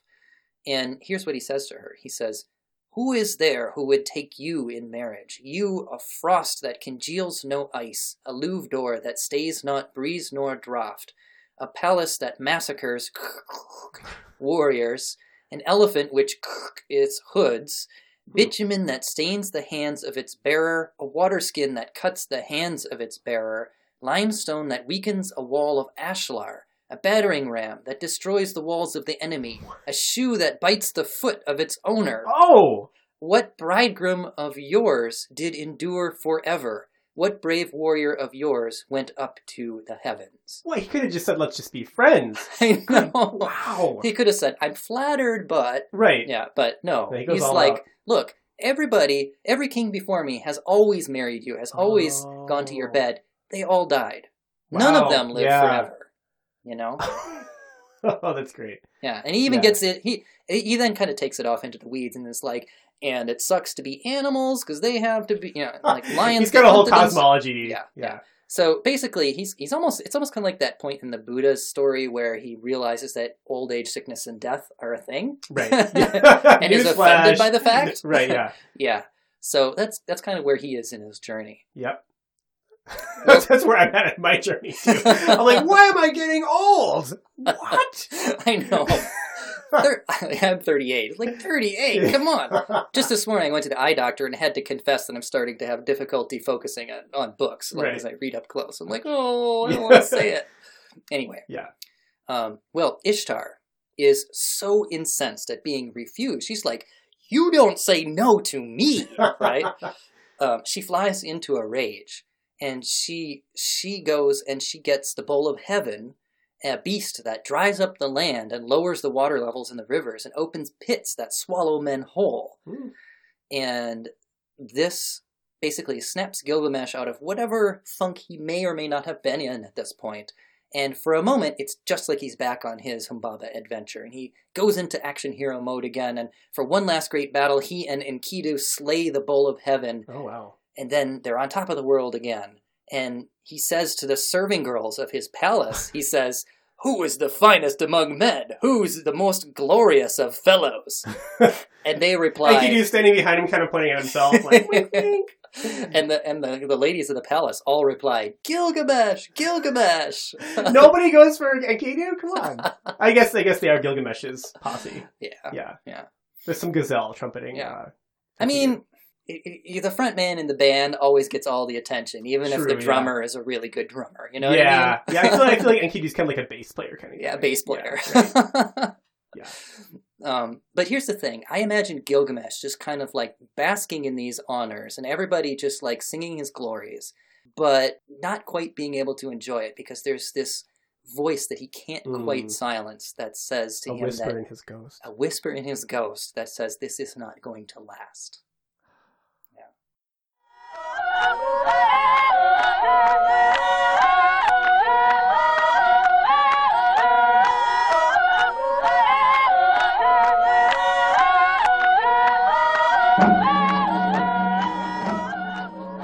In Tablet 7, it isn't just Gilgamesh that begins to be troubled.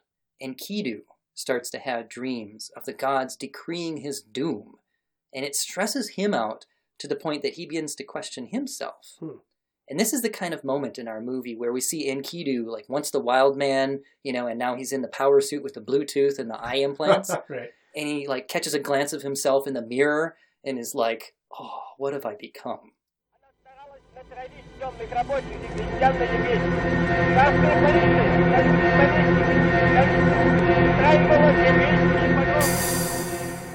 He's having really like intense cravings for like cattail roots or grass stalks or something. Yes. He's like, man, can't get that anywhere here. But see, Enkidu is just not really the philosopher type of character in this story. He's the brute, really. And so instead of dealing with his anxiety or questioning himself, he basically projects it outward and starts to lash out at all the people around him. Okay. And he blames everyone but himself, basically, for what's happened to him. And first he curses the trapper who found him in the wild. Yep. And then he curses Shamat for introducing him to the civilized high-tech life. And now this is kind of interesting as a cultural He's angle. deleting naked selfies of Shamhat on his phone. He's like, nope, well, I'll keep that one. No, okay. Yeah. And then a moment later, undelete. Yeah, he has many layers of regret here. But this is an interesting cultural angle because it kind of maybe possibly could have served as a just so story for the life of a prostitute in ancient Samaria and how it became tough.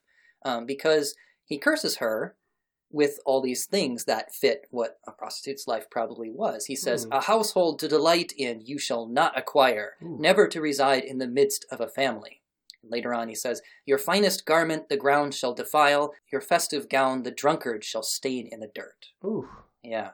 Oh, yeah, that's hard. But at the harshness of Enkidu's words, even the sun god Shamash is like, whoa, buddy. And he actually intervenes, and then Enkidu is like, oh yeah, thanks.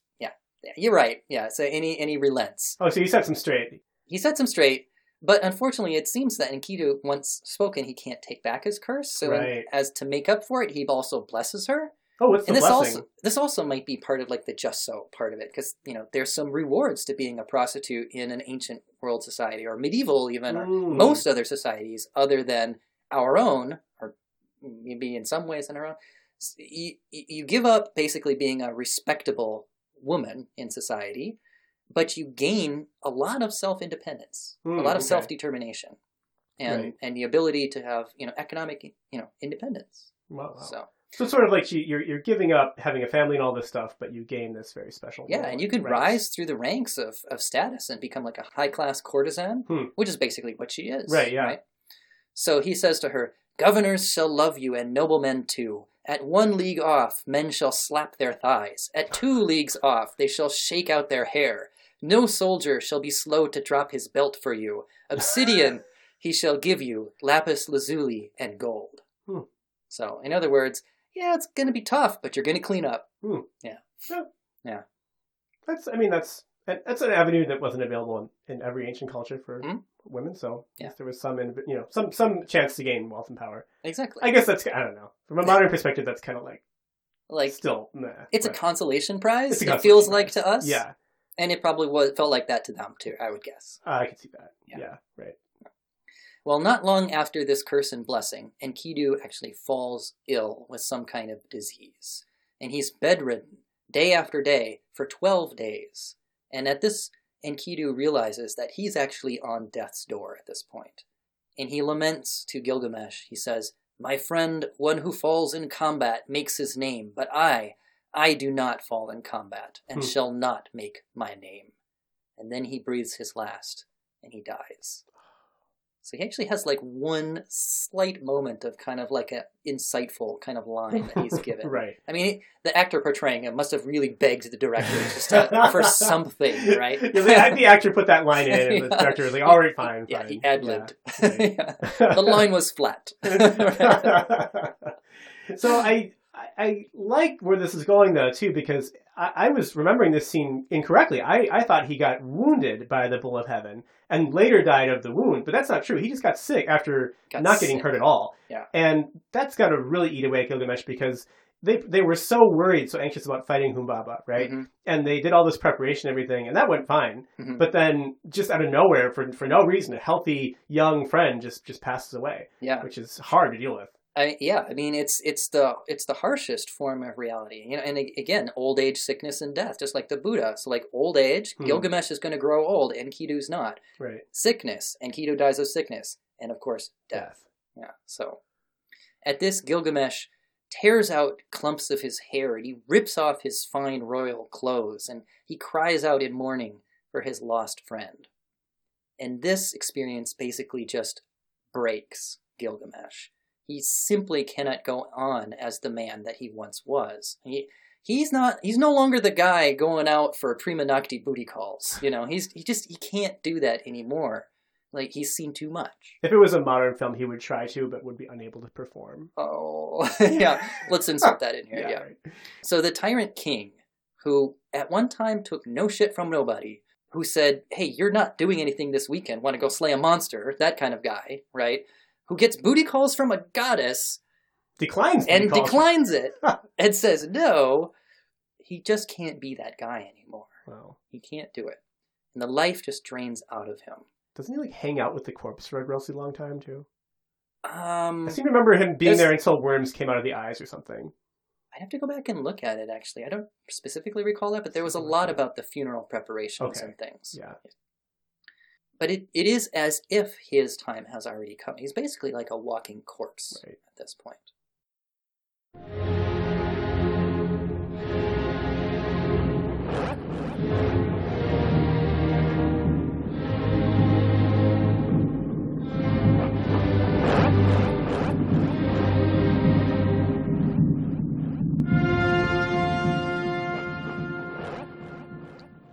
So in Tablet 8, Gilgamesh gives his friend a lavish funeral with expensive grave goods, a fancy banquet, and a statue in his honor even. And he orders everyone in Uruk to mourn him. But coerced mourning. But he still doesn't feel like it's enough. He can't shake off what's happened. It's just like dirty inside him somehow. It's funny how state-sponsored grief does not really make you feel any better. Yeah, right. It's just... Death is now staring him in the face, and he can't ignore it anymore. There's no more silencing that nagging voice inside him, no more drowning it out amidst the glories of the citizens and all the women just hanging on. His best friend is dead, and one day his time too shall come. And he says, I shall die, and shall I not then be as Enkidu? Sorrow has entered my heart. Wow. So Gilgamesh spirals into basically a full-blown existential crisis at this point. He's going to die, he knows it, but being a man of action, he just can't sit around and write, like, goth poetry or something. He's got to do something about it, even if it's absurd. Even if it's absurd, and even if the act itself will be the death of him, he has to act. He just can't do any other way. And in Tablet 9, he goes wandering in search of a certain legendary man called Uta-Napishti. The legendary man who survived the flood, the great deluge. Yes. At the beginning long before, because this story long predates the Noah version of the flood that's in the Old Testament. Is that correct? Yes. Yeah, okay. Yes. I mean, yeah. I think any unbiased academic appraisal of the situation would say that, yes. Right. So can I do a little side thing on Utnapishtim? Okay. So now, again, I'm not a scholar of ancient Middle Eastern literature. I'm recalling this from having read the story like some time ago. But as I recall, there's some really interesting differences in the Utnapishtim flood story versus the biblical version, right? And I'm sure there's plenty. One of them is that, of course, because it was a polytheistic religion, it was not one god who got angry at humanity and did something. There were many gods who had to consult on what to do as humanity got more and more out of control. Now, the interpretation of the version that I read, which may not represent all versions, and I may not be recalling perfectly, went something like this, and I love it, right? Okay. That all the gods, they have a council to discuss what to do with these humans, and the proposal is put out there, like, we should just wipe them out with a flood, and they almost like take a vote on it, and one of the gods, do you remember who was the one who was like the champion of mankind in that? Was it Ea? Enlil? I don't know. I go on. We'll call him Friendly God, right? Okay. So, like, one of the gods, the Friendly God, was like, no, like, we got to give these guys a chance, like, they are creations, et cetera, but he was kind of outvoted. And so, first of all, it's kind of cool that he goes along with what the majority of the gods chose. He's outvoted, and he doesn't try to stop them from wiping out humanity. And because they know he's really friendly, he's kind of like a Prometheus kind of character with the humans, they force him to take a vow that he will not go and warn the humans. He won't go and tell the humans about this, right? Because it has to come without warning, so they're not prepared and wipe them all out. He takes the vow, and he does not break his vow, but he does make sure that one of his most loyal followers, wise and dutiful and all the other good, virtuous things, man named Utnapishtim, is summoned to his temple. And Utnapishtim shows up, and there's no one there, and he's like, what the heck was I summoned here? And there's kind of like a screen, like a divider screen off to one side of the temple area. Maybe it hides a sacred back room or something, I don't know. But this friendly god, starts talking with one of, one of his daughters or sons or something, some other divinity or somebody behind the screen, pointedly not addressing the follower and not telling him, but just having a conversation behind a screen where the follower can very clearly overhear the whole thing. And he just kind of goes through the plan isn't it a tragedy that the gods voted to wipe out all of mankind with a flood? Isn't it a tragedy that it'll happen this many days from now? And the other one's like, yeah, it's really bad. How could they ever survive? Well, I suppose they could survive if they built an ark to these dimensions. And, if they built it big enough, I suppose if they made the dimensions big enough, they could save, one pair of every crucial animal. And they'd have enough that once the waters went down, they'd be able to reestablish themselves. And just all of this just gets overheard by Utnapishtim, which just the blood drains out of his face. And he I remember the name of that god. Oh, yeah, go for it. Edward Snowden. He's the god of leaks. This is WikiLeaks. This is Daddy Leaks. In which case, some of the dimensions might be completely wrong, right? Yeah. But he goes home. He's tells his wife, we're gonna build this boat, and you gotta trust me on this. And they build it, and they get the animals on, and sure enough, they survive the flood. And the other god's like, dude, come on. He's like, hey, I didn't tell anybody. I don't know how he found out. So I love that version of it, right? It's just so much fun. Yeah. That is very interesting. Yeah. Wow. Okay. Wow. So that's the backstory. Once again, that's what we need to understand why Gilgamesh is going to this guy, right? Because he was the guy from ages and ages and ages ago who survived the flood. And part of that story, the conclusion of that story, that myth, was for whatever reason, he was granted immortality. Yeah. He would be undying. Yeah. And he's the only one that Gilgamesh knows of who might be able to tell him how. Born mortal, but was able to live forever as a special boon. Exactly. And I think the implication was he was such a loyal and faithful follower. That's why he was saved in the first place, and also why he was granted immortality. It's kind of the way I read it, but I don't think that's stated. That seems to make sense to me. Right. Yeah. So anyway, he has no idea where this mythic figure may be found, whether he might be found, whether he even exists or is just a legend. But again, he has to act, so he goes wandering in search of him. So he abandons the city, and he abandons the comforts of civilization, and he goes wandering in the wilderness. That's where this has led him. He knows now that all his civilization and all his technology can't save him, and there's something inescapably mortal about even him. Like Major Kusanagi, who is almost entirely cybernetic, there remains something inescapably human inside. His ghost, as it were, that he just can't escape. I mean, it's part of his essence. And he wanders, and not really sure if he might be spelling his own doom in the process, but it's just something he has to do. So he abandons civilization, he goes out into the uncivilized and uncontrolled wilderness to face his mortality head on.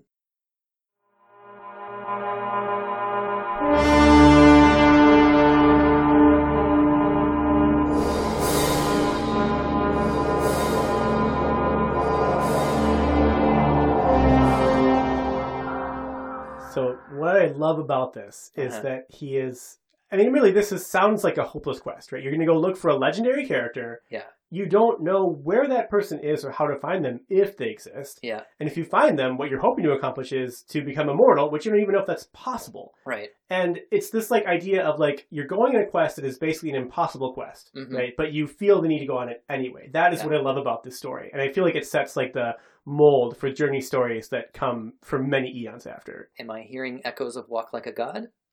the book that you yourself wrote. The book which is no longer in print. It's no longer for sale? No, oh, long that's gone. bad. Yeah. Well, you can still follow Rogue Priest articles from before, right? True, yeah. Roguepriest.net. Yeah. Anyway, yeah, so in the wilderness, Gilgamesh, remember, he tore off his clothes, right? So I don't know if he's just in his undies or if he's just totally full on, like going wild man, like Enkidu was, you know, just with his junk hanging out for everybody to see. I don't know. Yeah, I like that. So he comes upon a lion and he hunts the lion and adorns the lion's skin. So now he's really the beast man, you know? It's almost as though he's attempting to trade places with his lost friend. Nice. Right? But unlike him, he is determined not to die, and he yearns for the secret of immortality. So he searches. And like Major Kusanagi on the trail of the puppet master, who at this point has been through so many of those deceptions that she doesn't know who or what she's really looking for, Gilgamesh goes on this trail, like you said, of Utanapishti, who may or may not exist, and it's just like almost an absurd quest, but you just have to. Right, yeah. You know? He wanders all the way to the edge of the world, to the mountains where the sun sets and rises, and he climbs to the top of a great wintry peak, where lies a cave entrance with snows strangely melted by the heat of a great ancient reactor.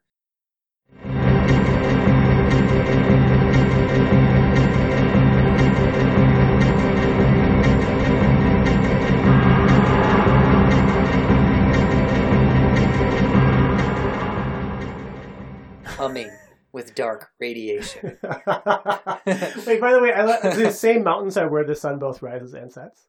I know, that doesn't make sense to me either. Maybe it just rises a little and then it kind of creeps over to the other side of the world and goes through the cycle or something. I don't know. Yeah, I don't know. That's how it was put. It's like in a the trap book that I read. Yeah. Okay. So, guarding the entrance to the reactor are what appear to be two giant scorpions. But upon closer inspection, they turn out to be reticulated mechanical constructs, golems from a bygone era. Upon his approach, they ratchet into action and block his passage.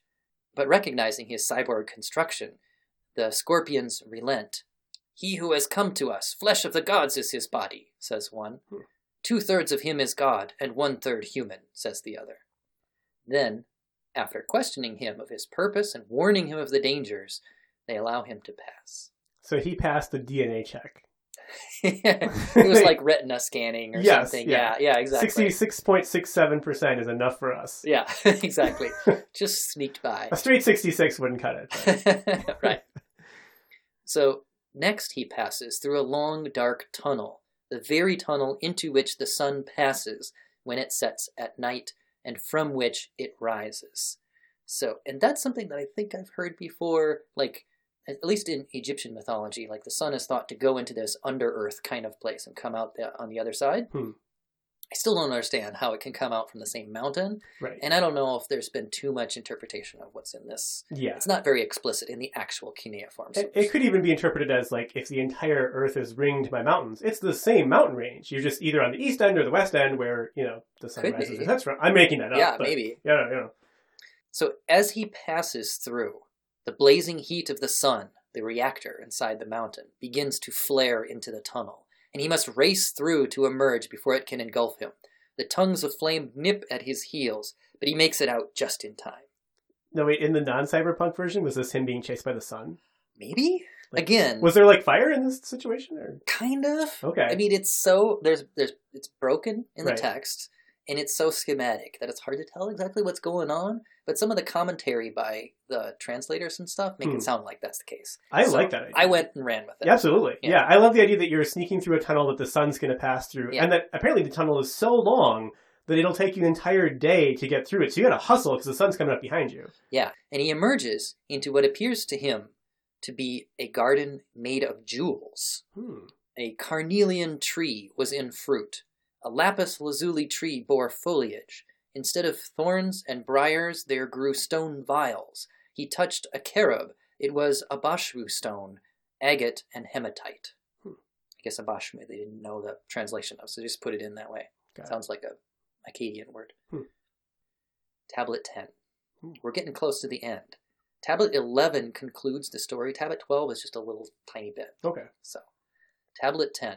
In the stone garden, he encounters an old tavern keeper. You just like barely managed to pull off the right exit on the Sun Superhighway, and of course there's a tavern. Yeah. You exit out of that level, and then the screen says loading, and then you find yourself in a tavern. There's like Irish music in the back. No, but here's what is interesting in this, and we heard this in a previous episode in this series. Tavern keepers in ancient Mesopotamian culture, that was a woman's role. Okay. So that was one of the ways that you could be something other than just a dutiful wife. Oh, nice. Okay. Be a tavern keeper. He encounters an old tavern keeper, this old lady, who mistakes him for a dangerous hunter and at first bars the tavern against him. She's got like all these patrons that come and go. She's got hunters showing up. She's got like a hunter that she 86, and she's got his picture up and tells the staff, like, don't let this guy in. Like that. How much traffic does this place get? You're in the reactor tunnel. Just outside of it. Just on the other side of it. I don't know. Wow. I don't know. But at length, she speaks with him, and she ends up warning him of the futility of his quest. But then she sort of relents and tells him where to find the ferryman who can take him across the waters of death to Uta-Napishti's home. Oh, ferryman like a boat. Yes. Not like a leprechaun with wings. A ferryman. Yes. Yes. Ferryman, yes. By the way, now that they're basically in the underworld, I feel in true cyberpunk fashion, this would be the moment when he stumbles upon like a processing facility where he sees Enkidu's body on a conveyor belt going to be disassembled or whatever. You know, like that's where the true, like, there is nothing after death, like, just pours home to him. Oh, interesting. Yeah. Kind of like a little like Soylent Green kind of scene with the conveyor belt or something. Oh, yeah. That's very grim and fitting. Definitely. Yeah. So he comes upon the ferryman, who is surrounded by monsters of stone. And then something kind of odd happens in the story. He just rushes in and attacks the stone monsters. And maybe he thought they were attacking the ferryman, and his only chance is to defend them, but he just rushes in and attacks them and destroys them. But alas, the ferryman then tells him that the stone ones were the rowers for his raft, and Gilgamesh has now hindered his own progress in his haste. Right. So the story is told oddly, but I like it because it seems like, oh, that's that bit of insight. That's like, this is where I am on my journey. You know, I'm the one who's like in my own way. You know, I like that. As interesting. Interpreting in terms of like a psychological journey or something. Right. Yeah. I see that as a storyteller. Me is just crying out, like almost to just make up a reason why he had to attack them. You know? Well, some insult or something. That's why I said like maybe. Oh no, they're attacking the ferryman. Right. Which way I could see that. You're like, I need this ferryman. I got to save him. Yeah. So much like Major Kusanagi, who, closing in on the puppet master, attacks the tank that we mentioned before, and attempts to rip open its hatch with her bare hands, only to tear her cybernetic arms clean off in the effort. It is ultimately a futile attempt, and Gilgamesh, when he is so close to his goal, only makes it harder for himself. Now he must be the rower for the ferry across the waters of death.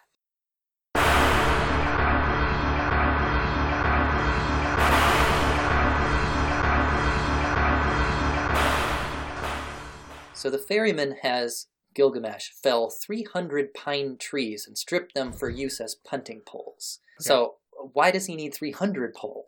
He's just going across one river, right? Right. How long does one pole last? Yeah. Well, he soon finds out. It's like a crappy inventory system. Like every time you use the item marked pole, it's deleted from your, like they're expendable. It's like bloop, you move one square. I use a pole. Bloop, you move one square. Right. Yes, and you suddenly regret having passed up that crappy-looking pole 3 levels back. Right. Because you thought that it was just taking up space. I use my whole backpack for pole. Yeah. And the best part is, like, it's like a poorly designed game, so you get halfway across the river, run out of poles, and you can't go back to the pole seller because you don't have any poles to get back with. Yeah, then you have to quit and load again. Like, oh! Load a save. Like, way back to before the reactor of the Scorpions. Like, God, I gotta do the morning scene again? Yeah. So anyway, he soon finds out what the deal is. So they set off on the raft, and he pushes it along with the poles, only to find out that they get used up somehow. What? Yes. And it is not stated how. So it very well could be, like you said. I have to imagine that the waters of death somehow wither the poles. Oh, that's really good. Yeah. Yeah, like, because poles made of wood. That's a living substance. It's an organic so it just substance. kind of gets aged and warped until it crumbles to mulch. Whereas the stone creatures they're not made of anything living. They would have just passed through. Yes. Yeah. So one by one they begin to fade, and he goes through the whole great store of poles until he has until the last one withers away before they've made it across. Wow. And then Gilgamesh has to actually use his clothes as a sail. So there's a wind? Apparently. Why is that surprising? Well, I just picture us being... I mean, I guess it never stated... Deathly still? Well, yeah, it never stated that you're in the underworld, but I picture it that way, so I just figured you're in kind of like a dark, cavey kind of area. But it's never stated, so... Right. Yeah. Oh, yeah, so that's a good point. You came through a tunnel. It could be still cavernous, a river in the cavern, I suppose. I don't know. I suppose there could... I mean, sometimes there's a breeze in caverns if there's pressure differential with the surface, but... In any case, he has to use his clothes. And I think if I understand the text, he actually uses the ferryman's clothes instead of his own. So he's like, here, give me your clothes. Oh, not both of them. He's just like, here. I don't know. I'm not quite sure. Oh, wow. But it's kind of funny. Finally, they touch shore, and Gilgamesh steps off the raft. There, on the shore, walking toward him, is a man. His hair is silvery and aged, yet his skin youthful and taut. His gait is light, yet his eyes heavy, weary as one who has gazed on ages upon ages. Wow. At last, no more games, no more tests. Much like Major Kusanagi finally coming upon the puppet master in the end, piercing through the last deceptions to finally discover the truth, Gilgamesh stands face to face with the one that he has sought for so long, the one who survived the flood, the one who knows the secret of everlasting life, Uta Napishti.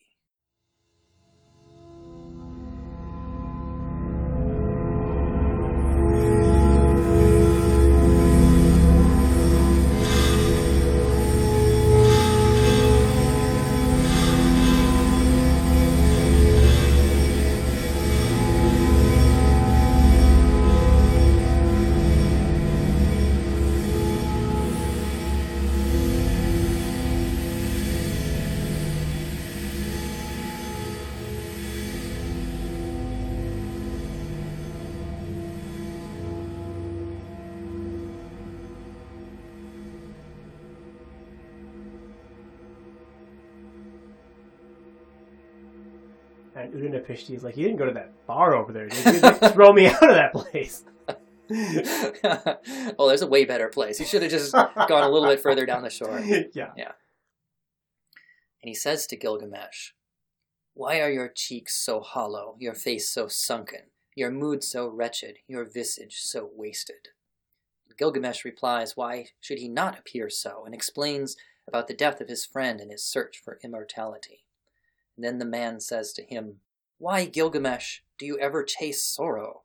You, who are built from the gods, flesh and human, whom the gods did fashion like your father and mother, did you ever, Gilgamesh, compare your lot with the fool? They placed a throne in the assembly and told you sit. The fool gets leftover yeast instead of fresh ghee, bran and grist instead of best flour. Enkidu, indeed, they took to his doom. But you toiled away, and what did you achieve? You exhaust yourself with ceaseless toil. You fill your sinews with sorrow, bringing forward the end of your days. Man is snapped off like a reed in a canebrake. The comely young man, the pretty young woman, all too soon in their time, death abducts them. Wow. Ever the river has risen and brought us the flood, the mayfly floating on the water. On the face of the sun, its countenance gazes, then all of a sudden, nothing is there." What? That's quite a lament, isn't it? That is great. And that's exactly what I would expect from a guy who literally saw everyone he loved die in a flood. Yeah. And this guy's like, well, my friend died. Like, shut up. Yeah, exactly. Yeah. You don't know the half of it. Yeah. But, okay, in the metaphor he uses here, he says, like how the river rises and the flood, blah, blah, blah. In that case, he's referring not to the Great Deluge, but to the annual cycle of the rivers flooding and making the land arable and then going away again, right? It's kind of like he's saying, like, there's a cycle. Things get good and then they get bad. Yeah, maybe. That's what it seemed like to right? me. Yeah. So maybe there's a certain amount of wisdom being conveyed. What was the mayfly part? The mayfly, well, a mayfly only lives one day, right? Beautiful. Okay. So, yeah. Right. What was the line? On the face of the sun, its countenance gazes. Then all of a sudden, nothing is there. Oh. So that's what man is like. I want that carved on my grave. That's your epitaph. Yeah, and so just for the record, if the gods have decreed that we shall not grow old together and that you are to bury me, like, I would love that quote to go on there. Okay. Yeah. Okay. Right. Deal. Yeah. I like that I get to be Gilgamesh in this deal. Yeah, but you are going to carry Sorrow all of your days, so be careful. Yeah. Careful what you wish Or for. something going to just get a plague, I guess, and die. So Yeah, something like that. Tablet 11. The final main tablet of the story. At Utanapishti's mockery, Gilgamesh flushes with anger, but then he holds back. He gazes upon the form of the man before him. Great beads like drops of mercury encircle his neck, implanted into his skin. No, protruding through his skin, emerging from below and betraying a cyborg construction to his body. Said Gilgamesh to him, to Utanapishti the distant, I look at you, Utanapishti. Your form is no different. You are just like me. You are not any different. You are just like me. I was fully intent on making you fight, but now in your presence my hand is stayed. How was it you stood with the gods in assembly? How did you find the life eternal? And then Utanapishti's eyes narrow, as if evaluating Gilgamesh. Then, at length, his lips part, and he says, Let me disclose, O Gilgamesh, a matter most secret. To you I will tell a mystery of the gods. Then he pulls wires from the back of his neck and connects them to cybernetic ports on the back of Gilgamesh's neck. But it's like because it's before the flood technology, so there's like data reels going on. And Or maybe they were more advanced. Oh, that's true. I guess they were it's like the Atlantis kind of situation. Yeah. Are we in an optimistic sci-fi movie or a pessimistic one? I don't know. Generally pessimistic. Yeah. So you're right. Yeah. The good old days were. Yeah. Then he touches one of the mercury beads encircling his neck, and they begin to glow. And then Gilgamesh's field of vision is then hijacked by a staticky display. So he's seeing what's being projected into him through these wires, right? His eyes no longer show him the world around, but instead a video playback, a digital vision as seen from the eyes of Utanapishti so long ago. He sees how Utanapishti was warned by a strange being with glowing tattoos like transistors of impending disaster. And now, thanks to you, we know a little bit more about that actual scene with the curtain and everything. He was instructed to build a boat and load it with the creatures of the earth, along with his wife and himself. And then Gilgamesh beheld, through the eyes of Utanapishti, how something struck the sky and burned it, and it began to rain. How the oceans rose and the cities flooded, how the wails of humans were drowned out by the roar of the deluge. Then the video jump cuts to an argument. Suddenly, he and his wife are in some kind of space station in the heavens beyond the atmosphere.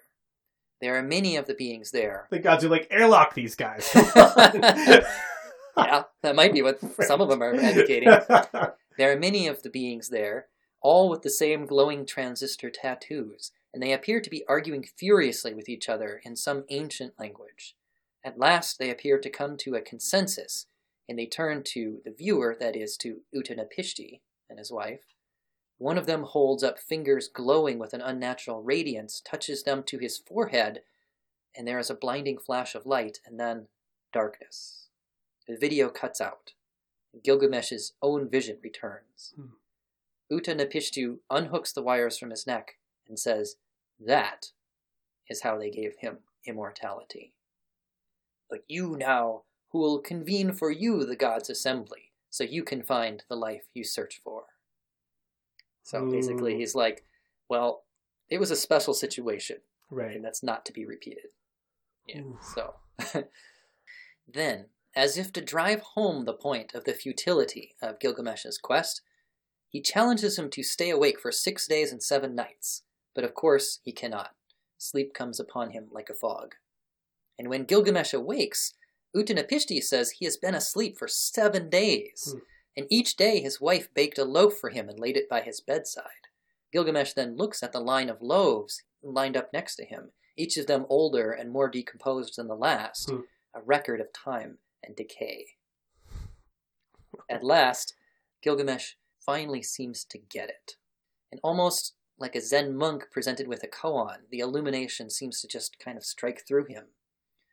And he turns then to his host with a look no longer full of protest and angst, but of solemn understanding, and he says, "O Uttanapishti, what should I do and where should I go? A thief has taken hold of my flesh. For there in my bedchamber death does abide, and wherever I turn, there too will be death." And Uttanapishti nods. After that, Gilgamesh gets up, quietly leaves the room. He casts off his lion's pelt, washes his matted hair, dresses in civilized garments, and makes to go home. Wow. His time of mourning is over, and his journey is at an end. At the shore, Uttanapishti dresses down the ferryman for allowing Gilgamesh to cross over. It's like, what were you doing? Who told you to let this guy in? And he tells him his services are no longer needed. He fires the ferryman? He does. What? Yes, he fires. Why was there even a ferry if no one's supposed to get across? I don't know. What did the guy bring him? Well, maybe he brought a big flower for his wife's bread? So, maybe you're not supposed to let anybody into the club without a hot girl? Right. I don't know. That's fair. So, taking Gilgamesh back will be his last ferry trip.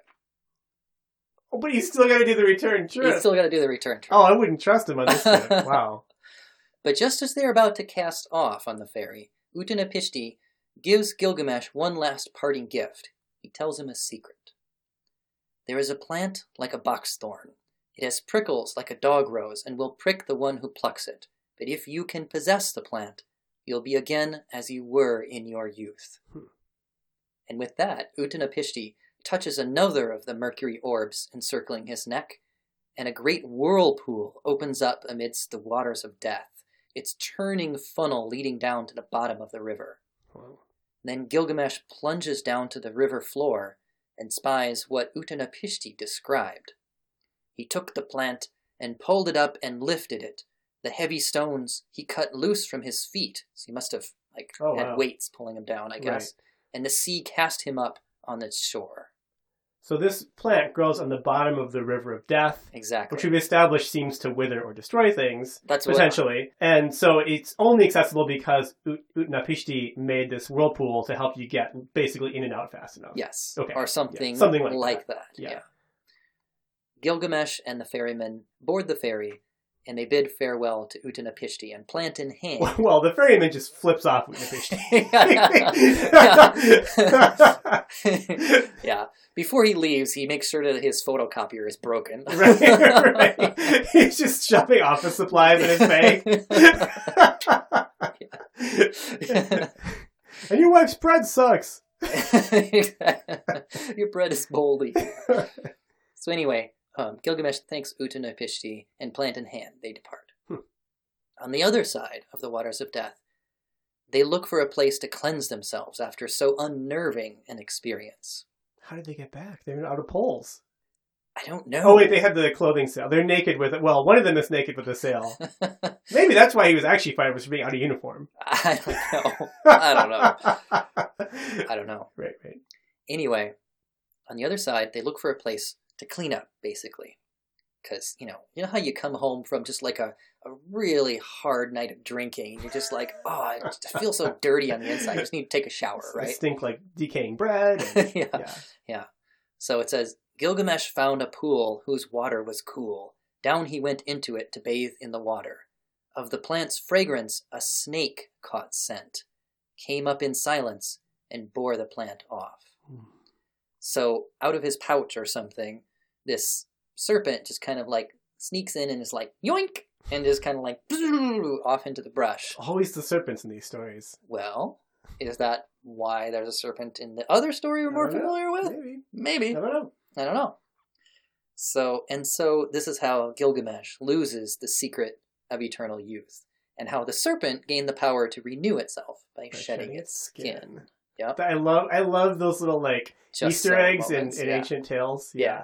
They're like, see, now this makes sense. And you're like, yeah, it does. And you think about it too hard and you're like, it still doesn't make any sense. Yeah, right. But it feels like it makes sense. Yeah. It's good enough for a story. Yeah, right.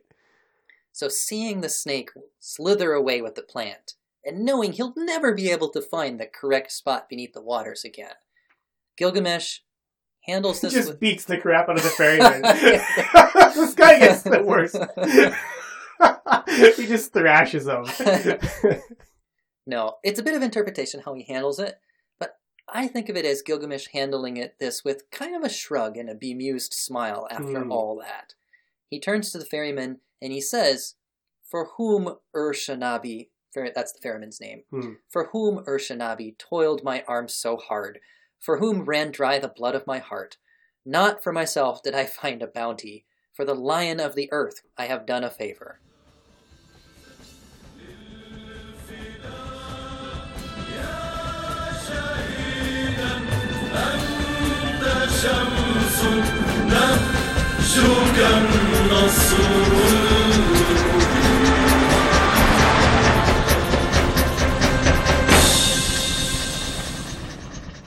That must be the serpent, the lion of the earth. Yeah, so I love it. So if you just like stare at what happened and the snake getting away, and there's got to be this like wave of just like this heavy weight of like, oh my god, and then it's one of those moments where it's gotten so bad you just kind of laugh. Yeah, you're just like, well, oh my god, yeah. And so ends his great quest.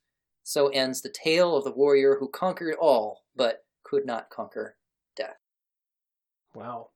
Now the end of the story comes after this rather abruptly, and without any of the satisfying denouement that we have come to expect from a proper Hollywood movie or anything. Is this like Tablet 12 now? Not quite. Oh, wow, okay. Not quite. Sure, this is the very end of Tablet 11, but it's like they were running out of room on the tablet or something. They didn't have any clay left. Right. They have to order some in. It won't tablet, come for a month or something. Right. Yeah. So we don't get that kind of satisfying wrap-up that we want. But the Mesopotamians apparently either had a different idea of narrative structure, or they already knew the story, they didn't need to be told, or, like you were saying before, like there could be all this kind of like whole different aspect of how it is experienced in ancient Mesopotamia that we just can't account for. So it's super abrupt and interpretive as far as what it even really means. But basically, here's how it ends. So the ferryman, having been fired from being a ferryman, is just like, well, I guess I'll go with you now. And he follows Gilgamesh back to Uruk, right? So they journey back to Uruk, and it says, "At 20 leagues they broke bread. At 30 leagues they stopped for the night. When they arrived in Uruk the sheepfold, said Gilgamesh to him, to Ur-Shanabi, the boatman, O Ur-Shanabi, climb Uruk's wall and walk back and forth. Survey its foundations, examine the brickwork. Were its bricks not fired in an oven? Did the 7 sages not lay its foundations? A square mile is city, a square mile date grove, a square mile is clay pit, half a square mile is the temple of Ishtar, 3 square miles and a half is Uruk's expanse." Wow. Which doesn't sound very big to me. It's big when you're building it out of bricks. I suppose. It's a lot of bricks. Yeah? I don't know. And I'm sure it would have been gigantic at that time. It kind of feels like almost like a footnote. Like the scribes at the end were like, oh yeah, we should preserve how big the city was. Right, yeah. Yeah, so let's throw it in at the end. Although, I will say it's oddly symmetrical with Ghost in the Shell. And I know we've made an agreement we're not going to reveal the ending, as in what the big mystery reveal is. I won't. Mm-hmm. But I will say that the final just visual scene after all of that is of the main character looking out over this gigantic kind of Neo-Tokyo city, and just kind of the sense of the vastness of her just surveying it and all the possibilities. And I kind of like that the first thing does when he gets home is just goes up on the rampart and like, let's just look at the city. Like, this is how big it is. Yeah, good point. Yeah, that is kind of interesting. Right. So anyway, there ends the story. So some storytellers like to try to spin this ending as like Gilgamesh learned some great lesson and then like turned good and was a good ruler after that, not a tyrant anymore. And I think he learned a lesson about mortality. Right. But I don't see any evidence here that he changed to be a moral person. He moral learned, by high standards. Right. Yeah. But he learned something about what it means to be a mortal being. Right. Yeah. He learned something about himself. I think I've also always gotten the impression that he improved as a ruler. It does not say that here, but I think one of the reasons I got that impression is because, although it's not necessarily stated, my takeaway is that from the time that Enkidu wrestled him onward, Mm-hmm. the rite of first night was canceled. Like, he no longer does that. And so almost through Enkidu's intervention and all of this, he's become like what you consider a proper ruler rather than a tyrant. And also, like, the idea that the goddess Ishtar, you know, because you would have to marry the goddess Ishtar or your equivalent local goddess as a condition of kingship in the reality of this ancient part of the world.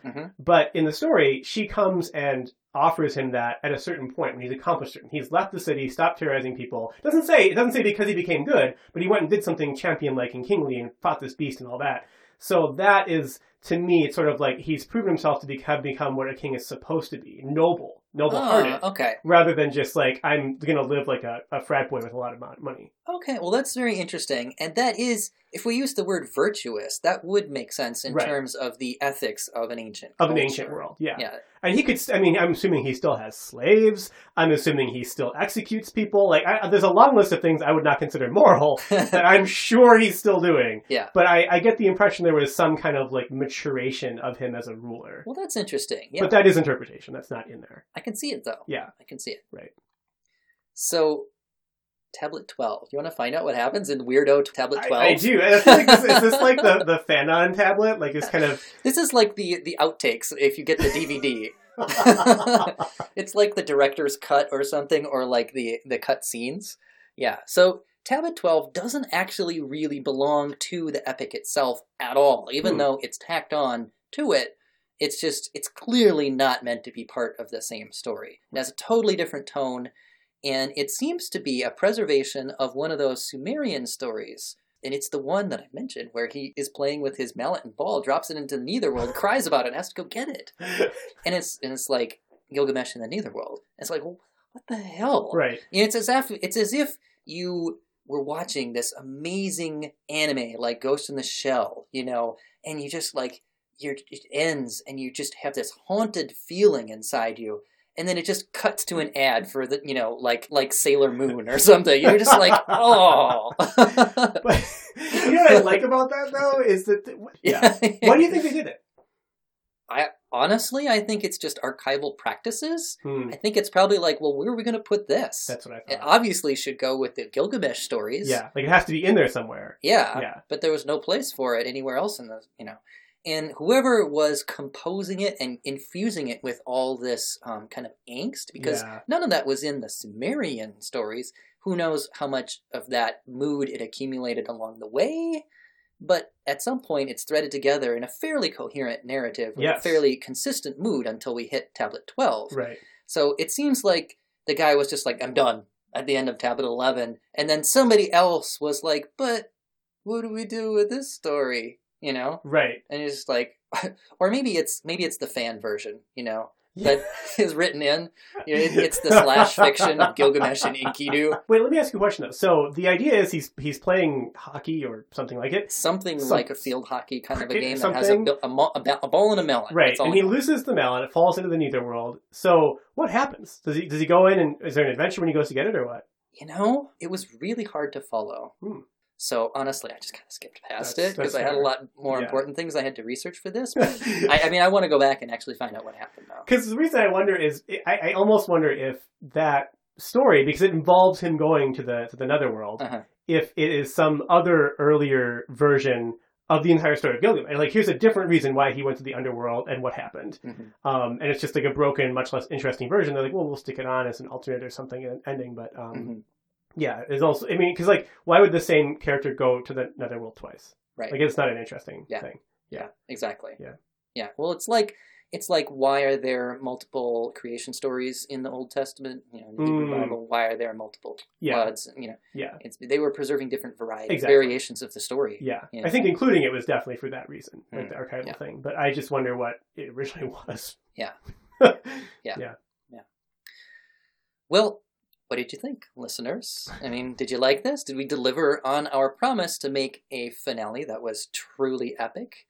And did we make this series truly epic? I mean, we've covered a lot of ground in this series, And to me, the Sumerians now feel kind of like my neighbors that have invited me over for dinner. I have clearly read their mail because we read their letters. So I think I might have committed a postal crime. Right. But you didn't build any gods you can't pay for, right? Right. I think that's a much bigger problem. Well, I have a decent salary now. Okay. So I can afford a lot of gods. I won't tell Rachel that you're putting most of your salary into building gods. Most of it goes into the podcasting dungeon. Right. Anyway, if you would like to help us keep delivering epic content like this, why not support the show? Contributions get you a portrait drawn in the time period and culture of your choosing. I will do you up as a beady-eyed Enkidu. Or a stone man who's just about to get crushed. Or a really sad ferryman. A really sad ferryman flipping off the viewer. Anyway, I'll make you look awesome. So just support the show at www.patreon.com/deadideaspod, and you'll get your portrait drawn. Thank you, Andre, for being on the show. Absolutely. Thanks for having me. Any parting thoughts? No, I think we covered really well here. Yeah. Anything you want to plug? Anything you want to plug?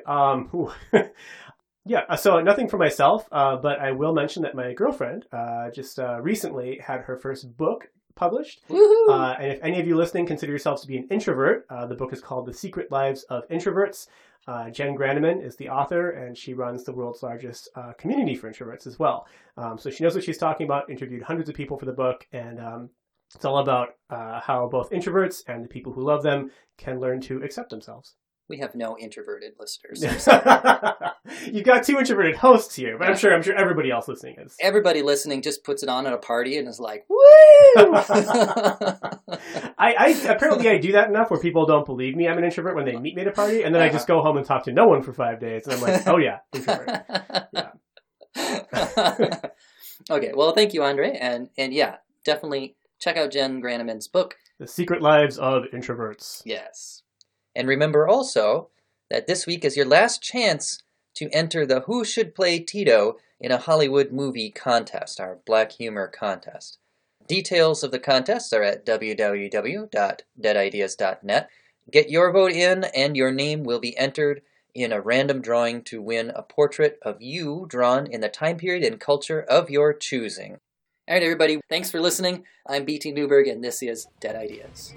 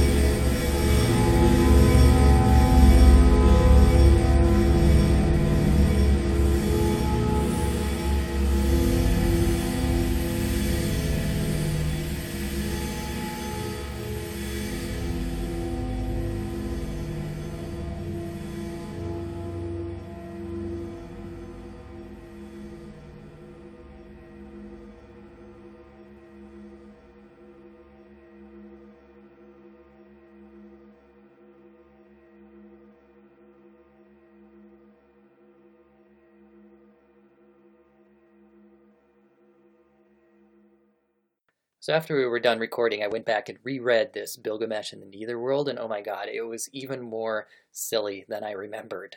So I have to tack it on. This is cherry. This is good. Okay, so here's what happens. So there's this fabulous tree called the Halupu tree, from which Bilgamesh fashions a wedding bed for Inanna, who is the Sumerian precursor of Ishtar. And then he fashions for himself a ball and a mallet from the wood left over. And he strikes out in search of a pickup game, basically. And it says, playing with the ball, he took it out in the city square, playing with the, and there's a break in the text, he took it out in the city square. The young men of the city began playing with the ball, with him mounted piggyback on a band of widows' sons. "Oh my neck, oh my hips," they groaned. The son who had a mother, she brought him bread. The brother who had a sister, she poured him water. When evening was approaching, he drew a mark where his ball had been placed. He lifted it up before him and carried it off to his house. At dawn, where he had made the mark, he mounted piggyback, but at the complaint of the widows and the outcry of the young girls, his ball and his mallet both fell down to the bottom of the netherworld. And there's another break in the text, he could not reach it. He used his hand, but he could not reach it. He used his foot, but he could not reach it. At the gate of Ganzir, the entrance to the netherworld, he took a seat. Racked with sobs, Bilgamesh began to weep. "Oh my ball, oh my mallet, oh my ball, which I have not enjoyed to the full, oh my," and another break in the text, "with which I have not had my fill of play." So he has this sport where he has people of the city he's riding around on piggyback like he's playing polo or something, and but they resent it, and at the cry of these people, somehow that causes his ball and his mallet to fall down to the netherworld. But it's not that far because he can almost reach it with his hand or with his foot, but alas, he can't get it, so he starts to cry, and he cries about it. And then he cries out, "Who will bring it up for me?" And Enkidu, who, it says he's his companion, but mainly it seems to be in this tale that he's his favorite servant. Enkidu says he'll do it, so Bilgamesh gives him these very strict instructions about how to dress and exactly what to do so that the netherworld denizens do not think him a stranger and seize him. But Enkidu completely ignores all of it, and he does not return from the netherworld. Then Bilgamesh complains to the god Enki, who asks the sun god Utu, "Hey, can you fetch that Enkidu when you make your nightly rounds under the earth, And he does. And that's it. So Enkidu is returned to Bilgamesh, and then Bilgamesh asks what he saw in the netherworld, and the rest of the poem is basically like Dante's Inferno, with Enkidu relating the fates of all those that he saw below. So that's a very different tone than what we've seen in the rest of the epic. You can see why no scholar seriously think that it's part of the main epic. This is the campy Adam West version of Gilgamesh.